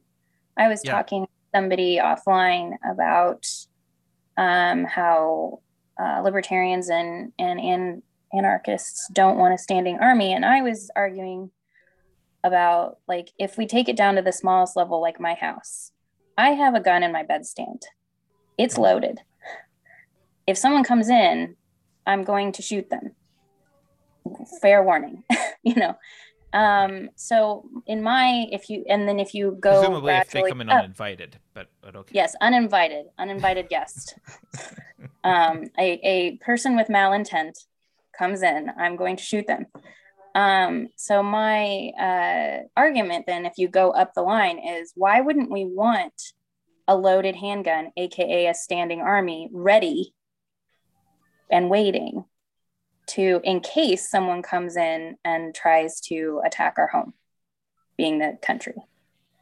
I think the argument, I don't remember if it was Friedman or not, but I think the argument is, well, it's dangerous because A, it's expensive, and B, it's dangerous. And there's a compromise that was better that I think was Friedman that proposed it, which actually took from the founding fathers, which was the idea of like, okay, well, there's a small number of organizers that are standing that we pay for, like officers.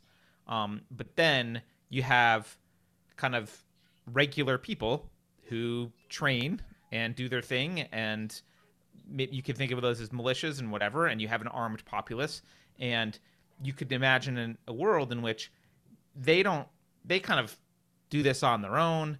They maybe coordinate a little bit with the few paid officers. They're kind of on the ready to be used, but you're not constantly paying for a standing army, right? And they're not constantly looking for something to do.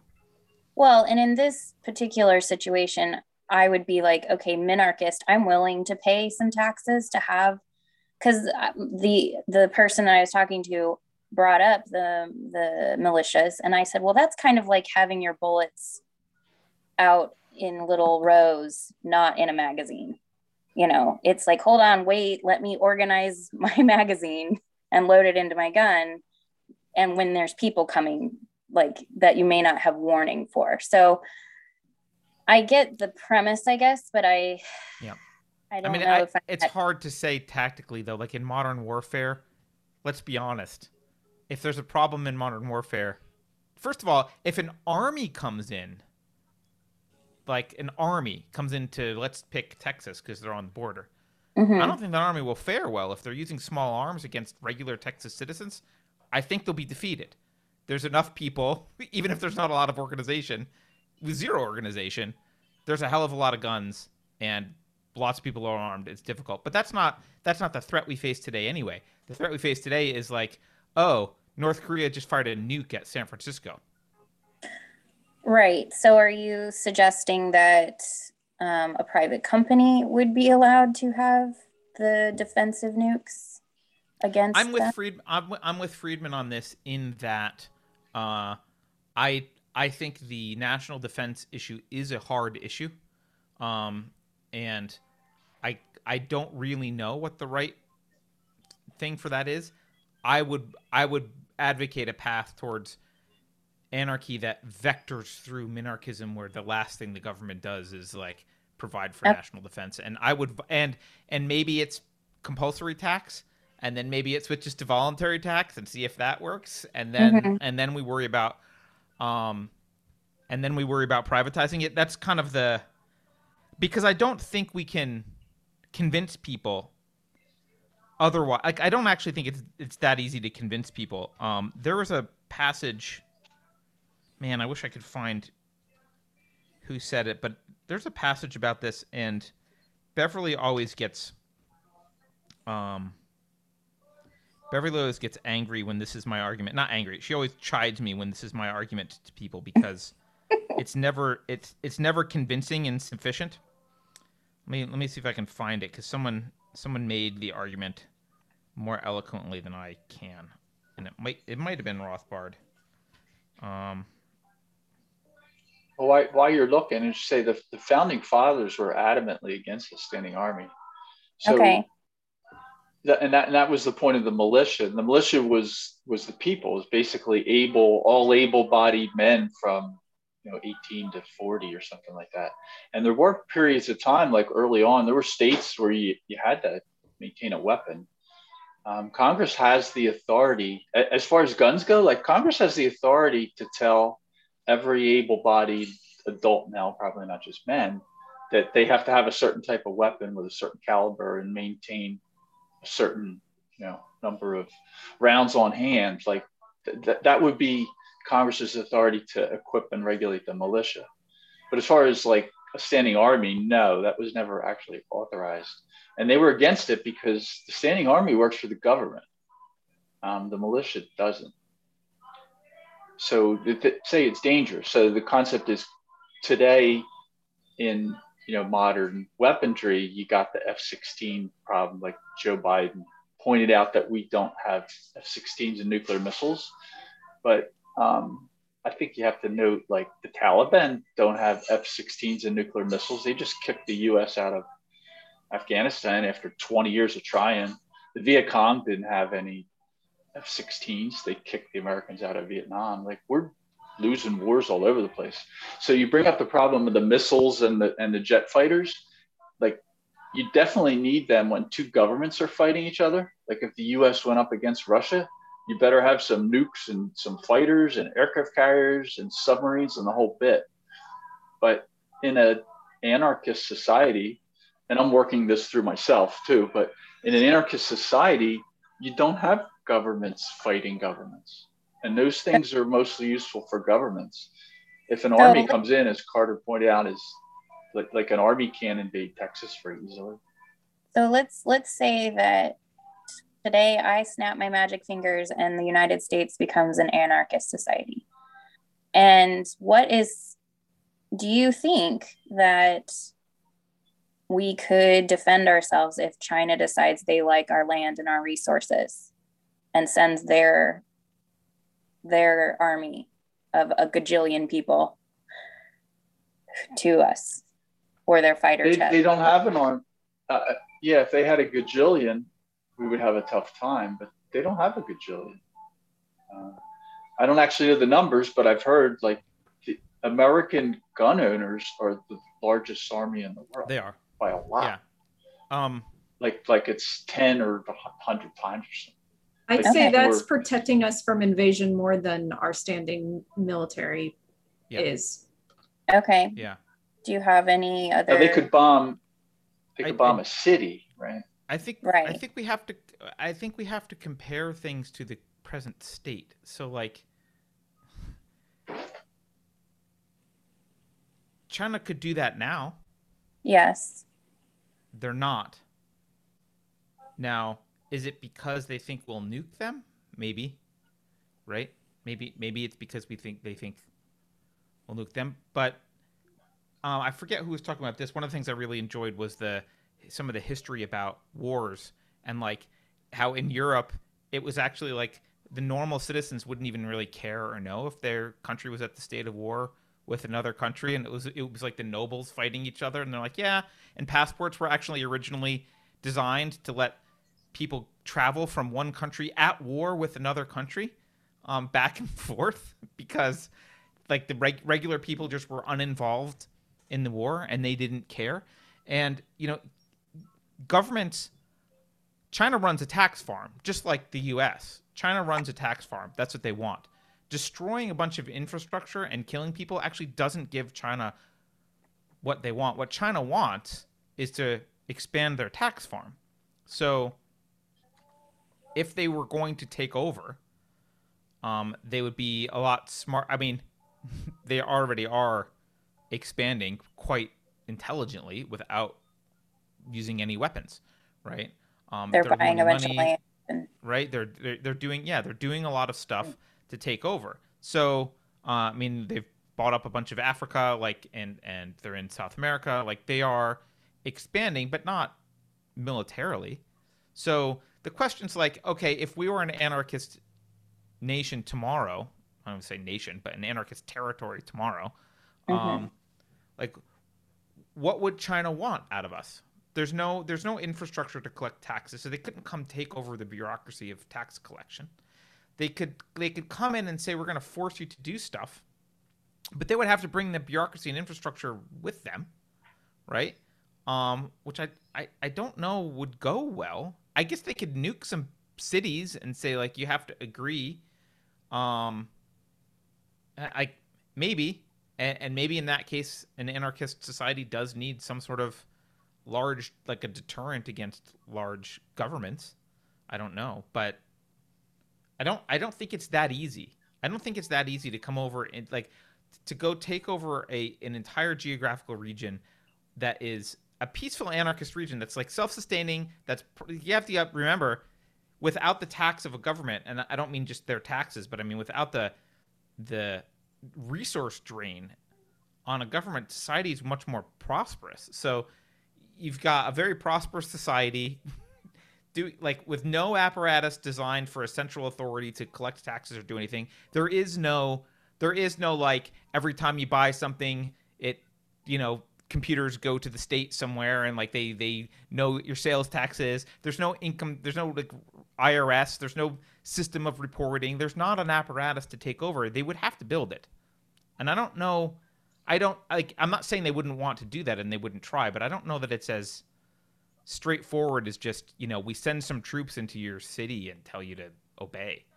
I Okay. don't think that that's how they would go about it, though. Even if state or no state here, I think a foreign power would probably use fiscal means Right. to That's take what they're over instead. Yeah. And digital means. I honestly don't think we're at a point where physical warfare is necessary to take over another nation. Right. China is, I mean, I agree. other than I guess you count Hong Kong or Taiwan maybe or something, but they never invaded anybody. Like, you have to look at what they're actually doing if you want to imagine that scenario. Cheeky mayor, because what would China do? Like if they wanted Switzerland, like Switzerland doesn't have a standing army. What would they do if they want South Africa? Like they are doing it. They like go in there, they buy up whole ports and start shipping companies, and they send Chinese people over there to get citizenship and start a business and fund them and give them resources. And they give free classes in Mandarin to the police in Cape Town. Like that's how China does it. And you can't say the South African army could fight off China. Like they can't even keep the trucks running, So, Right. So if we were if America was anarchist, it seems more likely China would be trying to sell us laptops. Like they wouldn't want to take us over. We'd just be another tax they might farm. want to financially take us over, but without the centralization, it's actually difficult. Like government centralize things. So when things are centralized, and they also give you monopolies, it's actually easier. Like if China, let's just use Twitter as an example. Like if China gets to do what they want on Twitter, and there's like right now a lot of people consider Twitter a near monopoly, right? I mean, there's other places that you can go, and we can have a separate argument about why that is with Twitter. But like if China controls the narrative on Twitter, well, that goes a long way to getting what they want. Like they don't need to do anything else. I do want to say though, I'm not of the mindset that in an anarchist society, I think one of the problems that has happened in the U.S. is that we do not jealously guard our liberties and our individual rights. We're not actually aggressive enough in defense of our liberties. And so I don't actually think that an anarchist society should like get out the mandolin and sing Kumbaya and not worry about like aggressive foreign actors. Like I do think there needs to be the ability to retaliate and defend yourself, because there are evil governments, there are plenty of people in the world who would want to do you harm.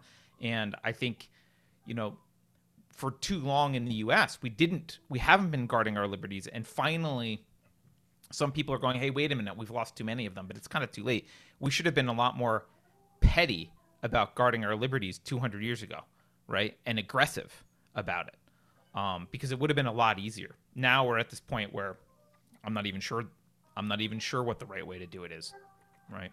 Because it's so far gone. Separate.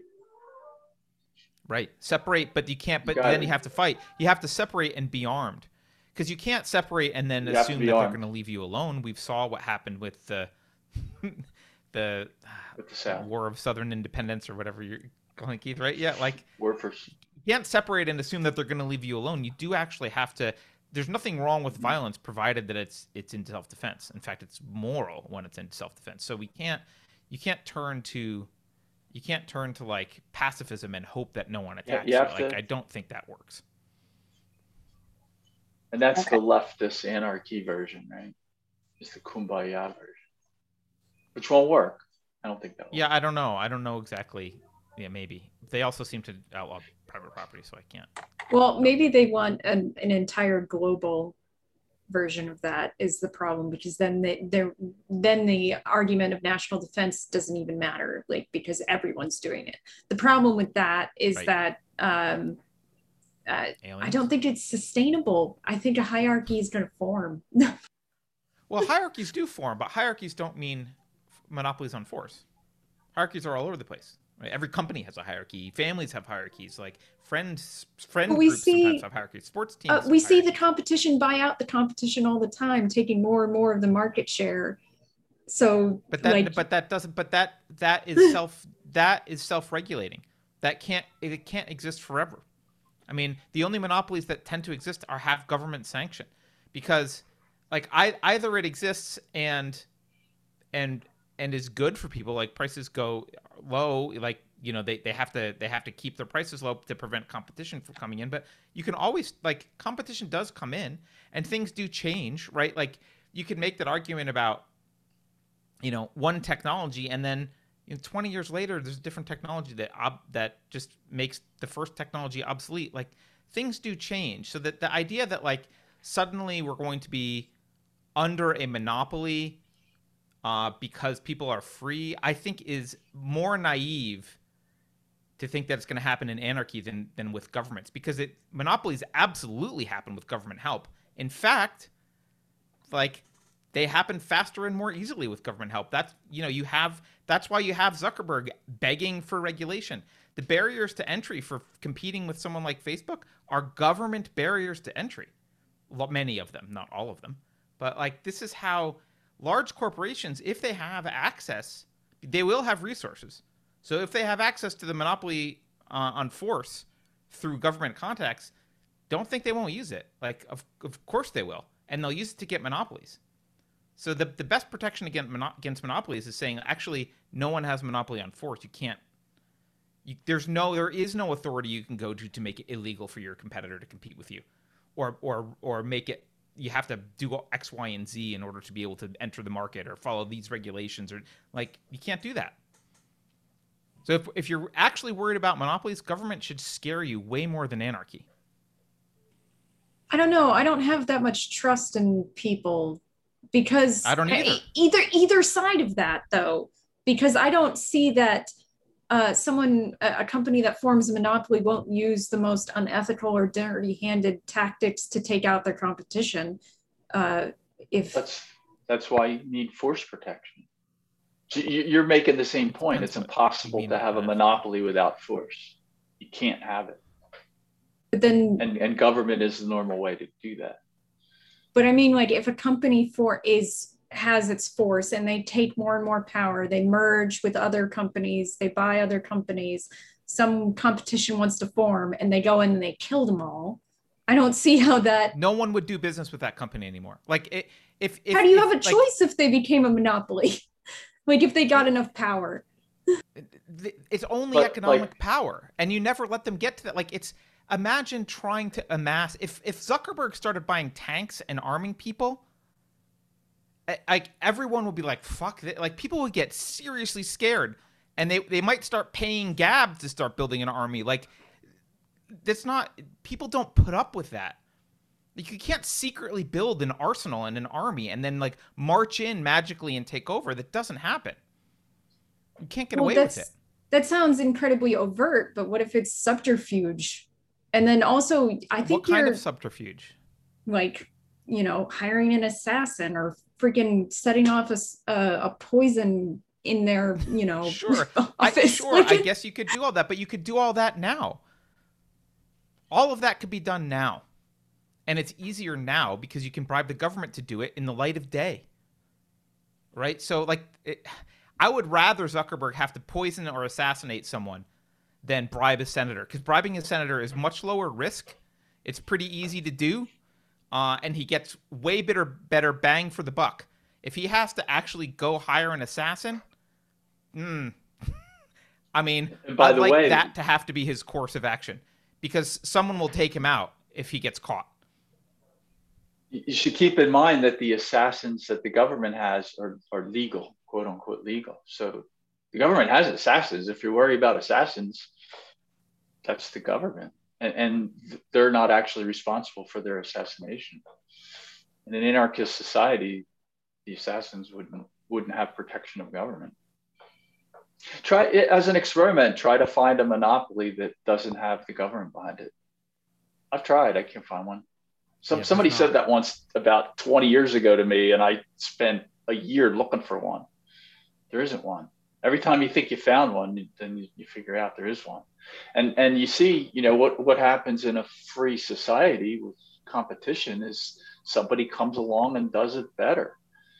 I don't know if you probably don't remember AOL Messenger, but you remember Congress wanted to get involved. That's like a horrendous monopoly. We can't have.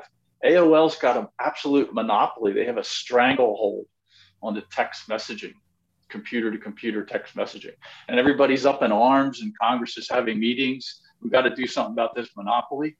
And Congress never actually did anything. And then texting of cell phones came out. Not that many people even remember AOL Messenger. Do you remember AOL Messenger? That was a monopoly that everybody was scared of. They were demanding the government get involved. But if you just wait, Go ahead. If you just wait a little bit, you can have a monopoly. Right. Rockefeller, the trains, the supposed. How did those monopolies? Standard Oil. He did a great show about Standard Oil, and I'd like to watch that and write that down. He talks about the facts of it, and he's held up. Standard Oil is held up as this example of this horrible monopoly, and it's just not true. It's just not true. It's not true. Prices dropped. He massively. He paid his workers better than anyone else. It was great. It was great while it had large market share, which I think it got to 70% or something. But it did get to huge market share for a brief period of time. It wasn't a scourge. It wasn't this horrible thing that people had to deal with. And it happened. Just because it was a good idea. Yeah, he started using oil to do stuff that other people weren't doing with. He figured out better ways to use the byproducts and whatever, and started creating other things. And it wasn't just oil he was selling; it was other stuff. And it was it's the boogeyman of a free market monopoly is a creation. It's a myth, and it's mostly Hollywood's myths. But it's this myth. It's a leftist myth that the free market produces monopoly, and Mr. Burns sits at the top of it without any help from government and takes over. And I'm not saying that I know for certain. I'm 99.9% sure that would never happen in an anarchy society, but it happens now. I'm 100% certain that it happens now. So I'm not. Can we take the risk and be like, hey, it can't be worse. This is getting pretty bad, and America's been the best experiment we've got for a government. And it's still getting pretty bad. What's the harm in trying? Is the worst case we end up back in the situation with a government? All right. Then we have this conversation again. Try something else. I just assume government or no government, private or whatever, that power corrupts. Power does corrupt, but the problem, I've run businesses. The problem with that is everyone thinks that the CEO of a business and the founder of a business is in this massive position of power, which in some sense they are. They do have economic power over, I guess, their employees or whatever, but not really. They need you have to please your customers. The market is brutal. Competition is brutal. Innovation that like moves things forward is brutal. Like, it's not actually easy to do a really consistent job of providing something that people voluntarily pay for over and over again, and keep people happy that want to work for you, and like all that. It's not an easy thing to do. So it's much easier to stand up and say, I'll give you free stuff if you vote for me. Like, that's how the power mongers, the people who are like power hungry, go into politics. They don't start companies. And if they do, they rarely succeed. Like, the people who start companies, even if they're power hungry, they are, their boss is the public, it's their customers. And if their customers don't like them, unless they buy a senator, they're fucked. Like, they can't, there's no way out. You die. You die. If you don't make your customers happy, your business dies. If you don't make your employees happy, they move to Google or somewhere else. Like, you're not a tyrant when you're head of a company. In fact, it often feels like you work for everyone else. That's what running a company psychologically often feels like the entire world is your boss. It often sucks. You're not in this catbird seat of being able to just do whatever you want willy-nilly, because everything you do has an effect. And if you don't constantly please your customers and your employees and everyone and your business partners and everyone else, like, you fail. And business it's not easy to succeed. And I think the only people that look at business and say it's easy to succeed are people who've never done business. Like, it's not easy. I don't like Mark Zuckerberg, but what he did is not easy. It's not easy to do that. It's extremely impressive. And it's rare that someone can pull that off. I would never say that it's easy to succeed in business. That was never my stance ever. Well, I guess my Just point to be is clear. you don't have, like, you're not wielding this ton of power. There's not like a magic scepter, right? Even Elon Musk almost went bankrupt doing his, and by the way, he's in bed with government in many ways. Like, so he's not even a great free market example, but like, people, it's not super easy to do. And it's not, I won't say easy because I know you're not saying easy. You're not a tyrant. You're not a dictator. Even if you own 100% of the shares and there's no board and it's just you're still not a dictator, because you can't get away with doing anything that you like if your competitor does a better job, you're dead. If they do a better job recruiting people, getting deals with partners, selling products, you're dead. I do have a question about this though. So you're talking about business without state. I get that. Where does the standardized money come from? And this is a real practical question that I want to know. I think that's a great question. I think one of the biggest enablers of government force is government monopoly on money, right? And they are, let's make no bones about it, like, the banking system is in bed with the government.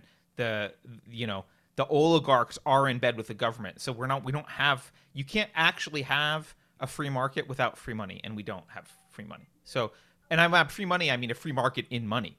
So I would say free market in money is whatever. If a bank wants to issue a currency, the bank issues the currency.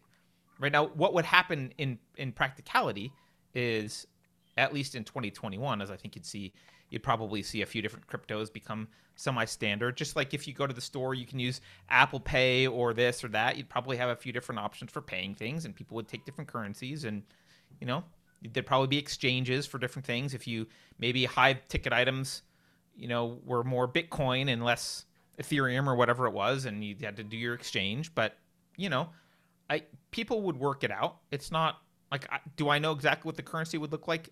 No, but I know that it would be better, and it would be out of any central authority's control. So they couldn't just print it whenever they wanted, unless that was the currency that you chose, which I don't think would do well in the free market. But theoretically, I could say, I've got a printing press, I'm starting a currency, and try and convince people to use it. I don't think they would. But like, you would have pressure, right? And one point that the socialists in this book made, which I actually adamantly agree with, is the socialists are very upset about the price of labor, and they use this word that I hate all the time about the capitalist exploiting the labor workers, right? And and there's a lot of resentment that comes through when they talk about it, and they they use words like parvenu and stuff to be condescending towards people who've made money, right? But they made a really good point, and I forget who it was, but the point was actually because banks are not a free market, because money is not a free market, it actually does distort the price of wages relative to interest rates for capital and resources. And so I think they're right, actually. I think there is, quote, exploitation in that sense built into the system because money is not a free market, right? And that's an area that I think I don't see the right really talk about a whole lot, but the leftists, these leftists anyway, these anarchist leftists that we're reading, they're 100% right about that. Because there's not a free market in money, it does actually have a negative impact on the difference between what a, quote, capitalist can do and get loans and buy capital versus the wage rates. The wage rates are that market is basically cleared, right? There's as much there's as much labor as people to join the labor force. Anyone can join the labor force. There's no barrier to entry. It drives wages right down to the edge of where they should be. But capital, that's not true. Capital is at a premium because it's controlled. So essentially the same thing as like a company that had a company store and only paid you in that currency, you could only buy from them. If you wanted, right? But what I'm saying is that's essentially a monopoly on currency. That's an example of it versus that being the only option for work, essentially. Right. But if you were to have 2 or 3 or 4 or 5 or 6 competitors with competitions for money, then you wouldn't necessarily have to use the money that by the people who are more exploitative, I suppose. Yeah, well, I was actually talking about like banking, like having a bank is a monopoly, and like you can't, like, so interest rates are heavily controlled, and like nothing's free market. The rate at which money is lent out is not free market determined. So like that changes the calculation for the cost of labor versus the cost of capital, right? And I don't know what that would look like in a free market, but it very well might mean that capital is more expensive than labor compared to what it is now, and maybe you'd have more. I don't know what it would look like. But in the case where you have like companies issuing their own dollars, like I'm GE and I'm paying you in GE bucks, right? And Keith is Apple and he's paying you in Apple bucks. There'd probably be an exchange that was like an exchange rate between GE bucks and Apple bucks. And like, I don't think that kind of thing would last long because we're so interconnected as a society now that it would be annoying to everyone and no one would like it. And if Apple offered me a job and said like, you can come work for Alex's company, which issues this very standard, which pays you in Bitcoin, which everyone accepts, or you can work for Apple, which pays you in Apple bucks. I'd be like, screw Apple. I'm going to go work for Alex. So like, she's like, I don't want to have to deal with that, right? So like that, I don't think that the inconvenience wouldn't really last, no matter how people, no matter how much they tried to do that. Or there would be like a third party. I mean, I just bought a t-shirt from the UK with PayPal. They converted my US dollars to euro or whatever it was that I paid for it, so you could have a third party provider who would be willing to do business with Apple bucks and GE, whatever, so. Right. Yeah, if I move to another country and I need to convert the money I'm making right now, there's someone to do that. Right. So it's not as if we don't have like an idea of exchange already. Sure, and there's like a shit ton of cryptocurrency exchanges right now where like Dogecoin, which is a joke, can be used to do like, so you can do, anyone and their mother can come up with stuff. If I were to invest in a cryptocurrency, it actually would be Dogecoin. Would you do Doge? Well, the Shiba Inu it's a good logo. I just want to address something in chat. Ross says, capital is not free, but labor is. What do you get paid in seashells? I'm not sure what you're meaning there, but capital is less of a free market than labor. Labor is actually not a free market either because there's government intervention in unions and there's minimum wage and like a bunch of regulations about hiring people. So labor's not completely a free market either. Capital is in no way a free market. Look at what's happening to any of these cryptocurrency companies who try and do anything. Like, they've got 5 different agencies, throwing people in jail, banging down their doors, telling them you can't do this. It's got to be regulated in that way, blah, blah, blah, blah, blah.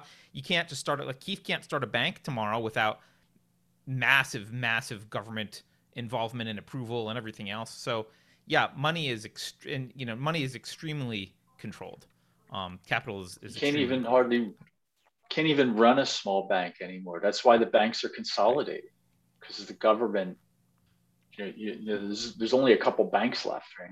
PNC buy up everything. If in a free market for money, I don't think the dollar would do very well.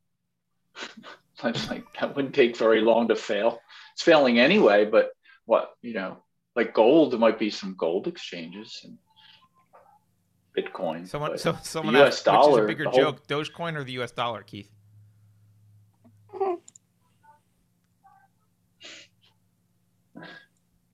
I don't know. But the way they printed, I would have to say the US dollar. I would say the US dollar is a bigger joke. Yeah, I would. Yeah, the US dollar, because I think I don't know enough about Dogecoin to say, but the US dollar, they can just add more dollars anytime they want. And they have been. I don't think you can do that with Dogecoin, right? No. You can't. Dogecoin has a mining limit for every year. Yeah, So it's the mining, and it's interesting, like Bitcoin, they use the word mine. It's like gold. So gold's a good one because it's hard to get, and you can't inflate. You can't have inflation very quickly. Inflation's limited because it's hard to get out.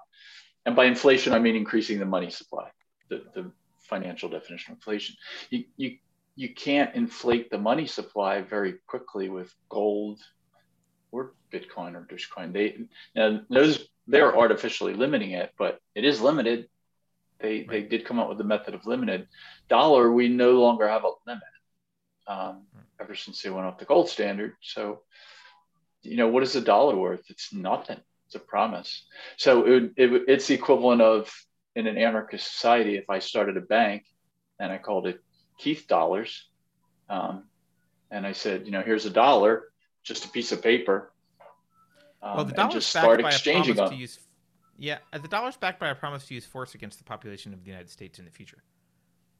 That's what it's backed by. So when they print more dollars, they're devaluing the current supply, and when you buy a bond, they promise to hold a gun to somebody who's probably not born yet head and get it back and give you your interest. Like, that's what it is.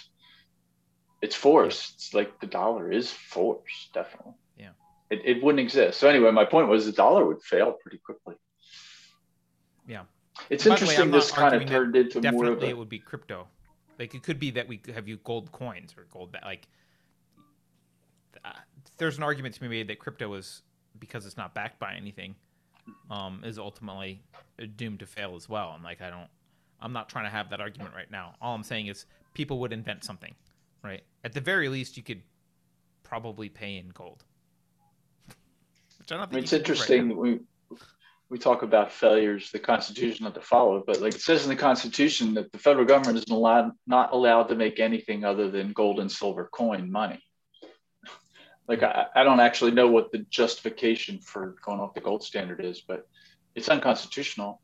Like, they didn't want this fiat currency. They were against it. We don't follow. It's just another piece we don't follow. I had pulled up something when you brought up the people thing, the problem, back to the anarchy. The people problem, the guy, it's a chapter 21, I forgot his name, but the attorney that was talking about, there's no such thing, the people are always in charge. He said, the fact is, there's no such thing as a government of law and not people. Law is an amalgam of contradictory rules and counter rules expressed in inherently vague language that can yield a legitimate legal argument for any desired conclusion. For this reason, as long as the law remains a state monopoly, it will always reflect the political ideology of those basically in power. So I think the point that you made about you're worried about power, and that's a reason to not want anarchy, like that's a reason to be scared of government too. Oh, argument I applies to 100% government even agree with worse. that. I 100% agree with that. I believe I don't want the government to have too much power either. So like on any level, like Okay. either. That's why I said at the beginning of this, a balance to me is best. So the By the way, concept someone in that chat this guy brought up in the, go ahead. Go ahead. I just The want to address concept that this. he brought up is that, let me finish this and then, Yeah. Sorry with the delay. We're dealing with the Zoom delay, people, and trying to talk too much, I guess. Me. The problem that I had never really occurred to me, because I was kind of always a rule of law guy. Like I spent 2 years working for Convention of States trying to get the Constitution better. You always think, well, you need it's a government of law. We want to get back to a government of law. And his point, which I never heard before, is that there's no such thing. It's impossible to have a government of law because it's always people that administer it. And the laws, the vagueness of the laws and the ability of a decent lawyer to present a perfectly sound legal argument for any conclusion, like that's a lawyer's job, is to say, I'm the prosecutor, I'm the defense attorney, I'm a contract law, whatever, civil attorney. My job is to go find a legal argument for this case. So it's like a predefined conclusion, find a legal basis for it. It turns out a good lawyer can do that. It's no problem. A Supreme Court justice can do it using previous Supreme Court decisions. Like they can come to any conclusion they want. Essay? Yeah. John Hasnas essay? The Myth of the Rule of Law? I remember the name, yeah. Okay, you did. Yeah. Okay. Yeah. That's the one I'm quoting from. Yeah, okay, just want to make sure. Yeah. Yeah, The Myth of the Rule of Law. So yeah, that quote was from that chapter. I forgot his name. I'm looking, I did it on Kindle, so I just have the highlights shown. It's just this chapter 21.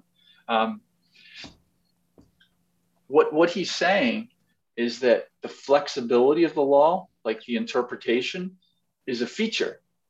And that astounded me. I went back and read that paragraph 3 times.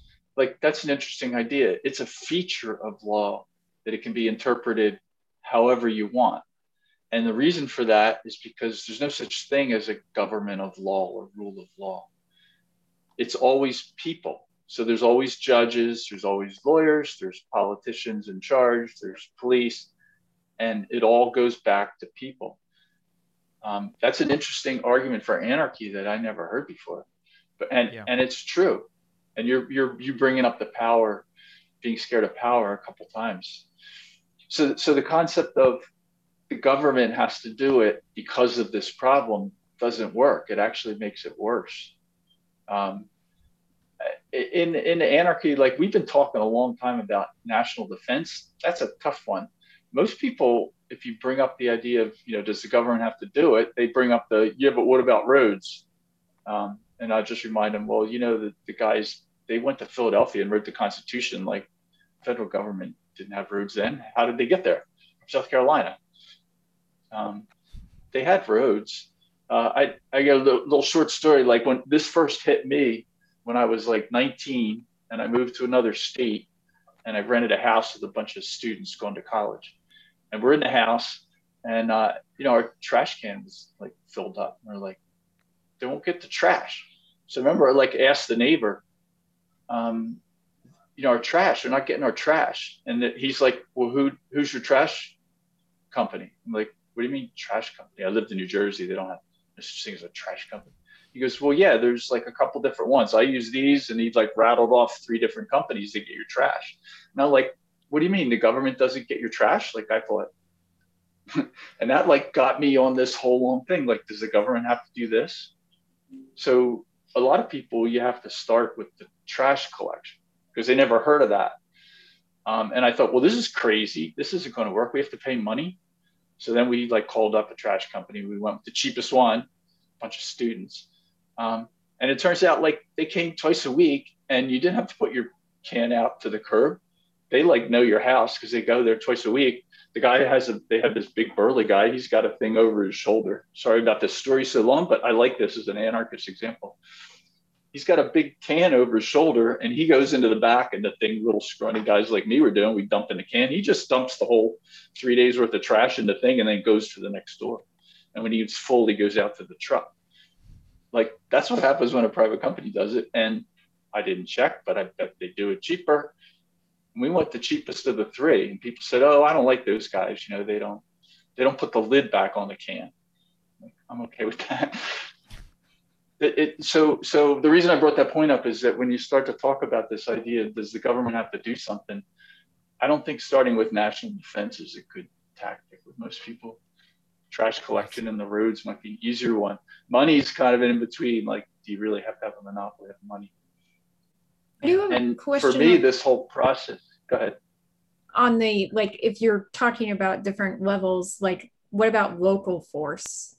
Like, I walk down the street here in Phoenix, and one of the reasons why I'm not attacked is because a police car drives up and down this street regularly. It's a deterrent. Not necessarily is are they arresting anyone or shooting anyone, but just seeing them as a presence with their, police sign and everything.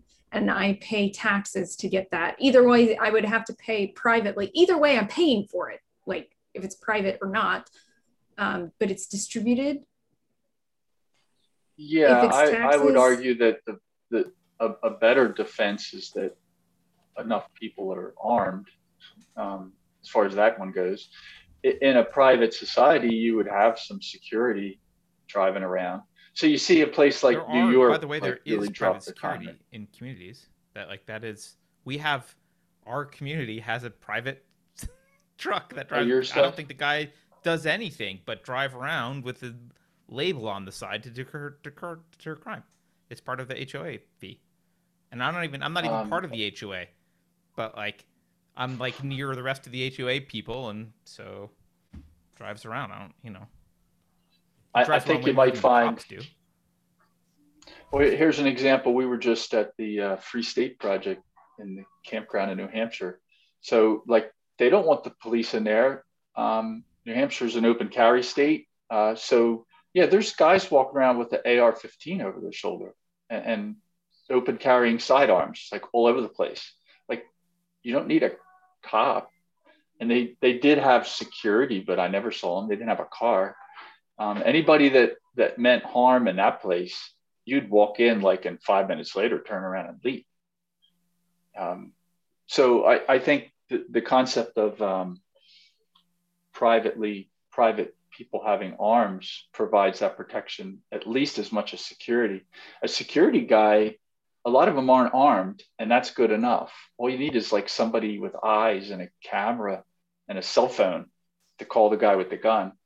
That does perfectly fine security in a lot of cases. So I would argue, I don't think it's the police. It's certainly not the government. You don't need the government for that. And there's examples everywhere. And in the United States, I don't think it is the government that's deterring it. It isn't here. Florida, there's over 2 million people have concealed carry permits in Florida. So then a lot of people say, like, how do you account for the fact that in cities where they've defunded the police, crime went up? Because they also didn't allow other citizens to have guns. Yeah, Chicago. Where did they do that? Chicago, Portland, Minneapolis. That's where they did that. Guess what? They're not doing that in Orlando or Miami. You're doing that in Miami, I can tell you that. Half the people walking down the street have a gun in their purse. They're one vote away from doing it in Phoenix. One city council vote away from doing it. And why Arizona has extremely liberal gun laws, Phoenix doesn't. Maybe it won't matter there. I used to carry in Arizona. You can do open carry. I think I had an Arizona permit as well. But can you carry into Phoenix? I don't remember. You can, but also you're probably not going to be very successful at it. Like, you're going to be stopped. You're going to be molested by the police, which I find, I'm not saying I'm You're paying for that too. Yeah, exactly. See, that's the thing. I'm literally asking you guys what you think, not because I'm trying to make a point. So just to be clear, I'm not doing that subtly or whatever. I really wanted to know your opinions on these things. Well, I happen to live in a town that doesn't have police, so I don't know. We don't have police. There's no police here. We'd have to call the sheriff and a deputy would come, but you don't see him very often. In Florida, I know more about Florida, but I can compare like Florida to New Jersey, or compare the United States to the UK. In Florida, I have a friend that's a private investigator, and he also did investigation for the county. Like in Florida, people don't break into homes at night when people are home, and that's pretty much true everywhere in the United States. Like that don't happen. So like one stat, I don't recall the numbers, but it's somewhere like it's rare, 5% or something. It's very rare. Most home break-ins in the United States happen between like 10 and 2 p.m. Like that's when people break into houses in the United States. In the UK, it's the opposite. The most common time to break into a house is like 8 p.m. to 11 p.m. People are sitting in the living room because nobody has a gun. So that's a good time. You break in, you get their jewelry, you ask them where their money's stashed, tie them up. Like that's when people break in places like that. So I think it's a combination. So a place that observes the right to keep and bear arms, which is certainly a tenet of anarchist society, I don't think you'd have that problem walking down the street, because somebody that tried to jump you, unless you're completely alone and no one else around, the more people around, the better off you are. And people around here say that all the time. I live in a place where a total stranger sitting in a bar, you chatting with a half an hour, and he'll just casually mention he's got a Glock on him. Like that don't happen in New Jersey, but in Florida, I doubt it's possible to go into a restaurant where I live and not have somebody in there armed. Probably never happens unless it's a tiny place or a grocery store. Like I'm not worried about a mass shooting in a grocery store. Some old lady will pull a 45 out of her purse. That's the culture. Guys, we've gone for 2.5 hours. I think maybe we should wrap it up. Does anyone have any final thoughts on this book? Since I was going to ask you to, if because I think you're the best one I know that's equipped to do it. What would be your is it possible? And if so, could you give a 2-minute pitch for anarchy? Is it possible? How would you do that? If it's possible. Well, yeah. If it is, of course, it's possible. I don't even understand the question. Get rid of if somebody said, that'll never work, and you had a short time to tell them, what would you say? I'm not sure what I would say. I'm just getting to this. Yeah, I know. I think the major point I would make is you're not going to convince someone in 2 minutes, but I think I would say, look, stop comparing it to a utopian ideal of what you think a limited government minarchist state would be, and compare it to what we have now. And now doesn't work. And we definitely know. I mean, most people who would talk to me about this are not statists, so they're people who at least want to move, in a minarchy or libertarian direction. And usually my answer is actually I'm on board with let's do your thing first. I'm okay with that. Let's do your thing first. I'm happy to let's be on a trajectory together to see how small we can make government.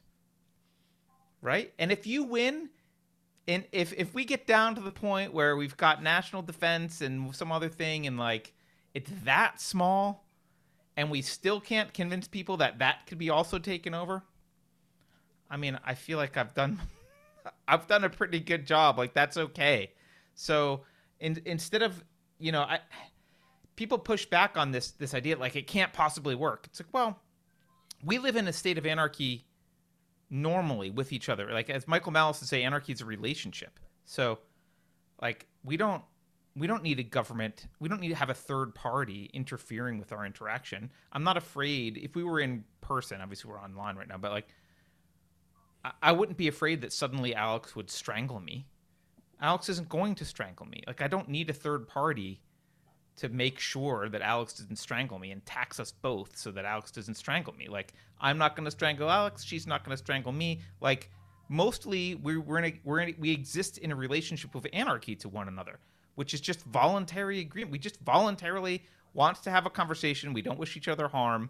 Like, that's the end. And most of our relationships are relationships of anarchy, right? Where we don't have a third party mediating the relationship. And so,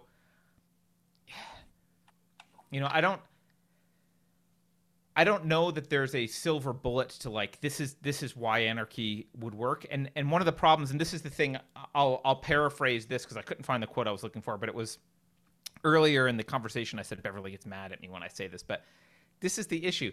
Whenever anyone says, how would X, Y, and Z work in a free market? My answer to that is, you're missing the point. If I could explain how X, Y, and Z would work in a free market, then one person could conceptualize how a thing could work in a free market and implement it. Therefore, I could be a central planner. Therefore, we might as well just central plan it. The whole point of a free market is we don't know, but it always turns out better because what we do know is that you can't centrally plan the lives of 330 million people just in the US. You can't centrally plan their lives and figure out exactly what their preferences are and their desires and what they value more than one thing over another, what prices should be. Like, you can't actually plan any of that centrally. You need people voluntarily interacting, coming up with their own ways of being, and you have multiple solutions usually to the same problem because different people want different things. That's how it would work. And that's the kind of stock answer for everything. How would roads work? I don't know. I shouldn't know how roads would work. I know they can. I've been to places where there are toll roads that have little things that, when you drive on a thing, it tracks where you are. And like, that's one way. I've also been to communities where private residence communities where they all chip in and pay for the road in front of their house because that's what they want. Like, I don't know. I don't know how it would work. But the point is, not knowing how it will work, that is the point. You're not supposed to know how it works. But what I do know is that nothing gives you the right to force anyone else to do anything at gunpoint. And just because you vector through voting and add a patina of legitimacy to it doesn't mean that you're not still forcing someone at gunpoint to do what you want. So for me, it's just basically a moral question. It's, you have a right to exist. You have a right to not be aggressed upon. And if that's the goal in creating a society, you necessarily start to look towards libertarianism and minarchy. And I don't even think it's really worth arguing the difference between minarchism and anarchy until we're at minarchism, because right now you need a license to be a barber. So we're way too far away from anything resembling a free market. And by the way, All right. I don't care if people agree with me. You're allowed to not agree in a free market and go start a commune in a free market. Like, that's cool. I'm really just looking for people who want to be left alone. So, and voluntarily interact, not alone. Voluntarily interact. So, all right. That was too long, and it wasn't even a great answer. Sorry. No, but it's a good. Thanks. And I've never tried to do that. I've never tried to argue for anarchy. I didn't know enough to ever try, but I definitely get your point about moving in that direction. Like I said in the beginning, I've been moving that way my entire adult life, and I'm far more familiar with presenting a kind of small L libertarian sort of government to a staunch Republican conservative. The government needs to run this, that, and the other thing, but not these other things. Right. And liberal, it's the same argument to me. They just have a different list of things they want to run, but they agree on, we have to borrow $4 trillion a year and we have to run your life in these ways, but not these other ways. And it's a secondary thing when you talk about, okay, well, we want to control your social life, but not your economic life or whatever. However you want to, I don't actually care about that part. It doesn't even make any difference to me which one I'm talking to present a libertarian. I find the moral so you have to do that first. So yeah. It's so my question was really, and I didn't ask it completely, but I was thinking more like, okay, you got a guy that's a staunch small L libertarian. How do you get him to the next step? I think you how are agree you with going him to 100% be to go explaining? to small L libertarian first, and then you argue. And you're like, Yeah, look, once they're we're not already doing there. roads, we're not doing healthcare, we're not doing barbers. Look at all this stuff we're not doing. You know what? Let's not do fire. Let's have fire insurance be private. Okay, great. Now, hey, how about we not do this area of policing? Okay, awesome. Like Mhm. you move Yeah. them incrementally, and I think it's radical ideas are too they're by their nature are too far removed from where we are for people to wrap their head around the possibility that they could happen, right? And there is some rational fear about crazy radical ideas because sometimes when people have radical crazy revolutions, you end up with Stalin, right? Like often you end up with some like you had plenty of examples in the 20th and century and beforehand where you ended up with just horrific governments that were built on some sort of ideal. And I would argue that the problem isn't ideals, the problem is bad ones. Like if bad ideas do lead to bad governments. So, anyway, can we do? I just want to read a couple super chats really quickly. Brian says, any thoughts about the dual legal systems instituted through Sharia courts within England over the last decade? I don't know anything about it. Do you guys? No. Yeah, there's areas in England where there's communities of immigrants, Muslim immigrants that are now UK citizens that the police don't go in. They're implementing their own government within England. Now, whether or not you want to let that happen, but yeah, there's parts of London, and I've heard that. I don't know the details. From an anarchist perspective, that's fine. Now, I don't know if the people of England want to allow that. And the Sharia law version of it, you just say, well, that's not what I would want. I wouldn't want to live in that area. If you put a wall around them and they just kept to themselves, I guess I would say leave them alone, as horrible as it is. If I knew somebody to live there, I might help them get out if I was allowed to go in. I think it's bad, but if that's what they want to do, and England seems to be okay with that, I don't know why. I don't understand that. But I mean, this is part of why Brexit happened. That's like the number one reason Brexit has happened. But I assume that not everyone in there wants to be part of that, right? Like, if I were in a district, I would want to be able to appeal to the UK government and say, guys, I don't want to go to Sharia court. I guess I could choose. I was thinking. Can you choose like going to arbitration, or like is it just like no, you're on your own, you're in this area and you're going to Sharia court? I don't know that detail, but I have read about areas where the police pretty much don't go in communities.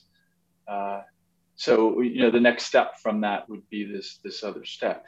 But I don't know. I'm not aware of any that have any kind of restriction on leaving, like a Muslim living in those areas. It is still England. They're UK citizens. They could but move you out can of that leave area. is a pretty bad argument, right? Like, because you shouldn't have to leave. Like, you can't say like I'll stop. Like, if I just start beating you up in your house and be like, well, you could leave, you could move. It's like, well, yeah, you could, but you shouldn't have to. You shouldn't have to move to have your rights not violated. So, if England is going to pretend to care about individual rights, I don't think they can take that stance. But I don't know the extent that they even cared about individual rights anyway. So it's a conflict, I think, from what I understand of it. And again, I'm no expert in this. I've just read a little bit about what's going on. My question on that is, what if the violation is that someone isn't letting you leave? Then where do you go? Yeah, I mean, I agree that leaving is a bad approach. If someone's not letting you leave, you got to shoot your way out, I guess. I'm not saying it's good, and believe me, I'm not defending this. I'm just thinking through it from an anarchist society. Carter's brought it up many times. I think it's a great argument that in a free society, people are allowed to form a little Sharia law community and just leave them alone. If their culture wants that, UK has this conflict, and this goes back more to the unsafe space kind of thing. That they've got this big conflict between their point system. So, okay, their government is about freedom, free society, can't harm others, and you're not allowed to say anything about somebody else's culture. So they've got this conflict where, well, they say that's their culture, that you know, cut off the arm of a thief or whatever. I exaggerated. I don't know if they're doing that or not, but it's a conflict for them, and they're going to have to work through it. So I think the first time, you know, they put somebody to death for sleeping with somebody else's wife, say, or, you know, I don't know, maybe that'll kind of fall apart. They are still inside the UK. Ross in chat says only mutual agreed family law. England is not okay with it. So look, if it's you can choose a different mediator through different rules and you both agree, like I don't see the problem. All right, I'll Fight You Naked says, isn't China taking over large parts of Africa just by economic power? Yes. The answer to that is very short. Yes, they are. They are indeed. But Africa has been kept down predominantly by the way that foreign aid is distributed. Like a lot of these warlords and problems in Africa, I mean, a lot of it can be traced to do-gooders in the West shipping money to warlords. So, and one point to make on that, the way that they start, the way they do it is they start by sending money. So it is economic. Yeah. So like the president of South Africa might have a new mansion and 2 more wives on the side because of funding from China. Like that's how they start. And then they buy a shipyard, and then all the imports for an area are through China. This is what they're doing. I happen to know about South Africa. That is what they're doing. And like the next step, I think I mentioned earlier, teach them Mandarin for free. Like if they come here and start that program, I hope people will object. A lot of people in Africa are welcoming the Chinese. Just to be clear, I mean, maybe it's hard to imagine, but this is how bad life is there. Like my wife's friend was getting, I guess this was going around on the internet in China, whatever. Like there's constantly people sending videos from Africa, like Africans sending videos back to Chinese companies and people that are involved, like thanking them for being involved, speaking in Mandarin, like showing that they've learned Mandarin, like they are happy that China is doing that. And you know, the government of South Africa is pretty bad. Like they might, I don't want the government of China to take over, but they're probably better than the ANC, the African National Congress. They probably are better. Like they'd be better off in China. You know, I know people in South Africa. They're in a horrible state. They'd be better off in China, I think. Pretty sure, actually, they'd be better off in China. It's safer. They could start a business and run it without a problem. They wouldn't be scared to stop at a red light at night. Probably that's not a problem in China. No. China's actually quite so yeah, people might welcome it. And like we were talking about, what would China do here? No, they're not doing it with nuclear missiles, even though they could. They don't need to do that. When's the last time China invaded a country? I can't think of one. I'm not counting. They haven't even invaded Taiwan yet. Taiwan and yeah. All right. I guess we should wrap it up, guys. It's been a while. Thank you for joining me, all 3 of you. I don't know if Cheeky's still there. You there? Still there, Cheeky? I am still here. You can't see me. Okay. Well, thank you for joining as well. Thanks everyone for watching. Let's see. We have Feffy break tomorrow morning. So we'll see you for that. And I don't know. Other than that, have a good rest of the day. Let's hope that this works.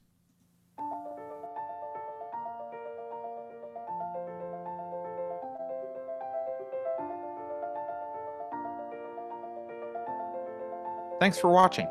If you're new to the channel, We have a deep content library that includes interviews with everyone from Mike Cernovich to Megan Murphy, so go check it out. If you'd like to see more, please consider supporting the show by visiting unsafespace.com/donate. You can find us on all the major social media platforms. Well, mostly. And you can find a community of like-minded individuals on our Unsafe Space chat on Telegram. See you there.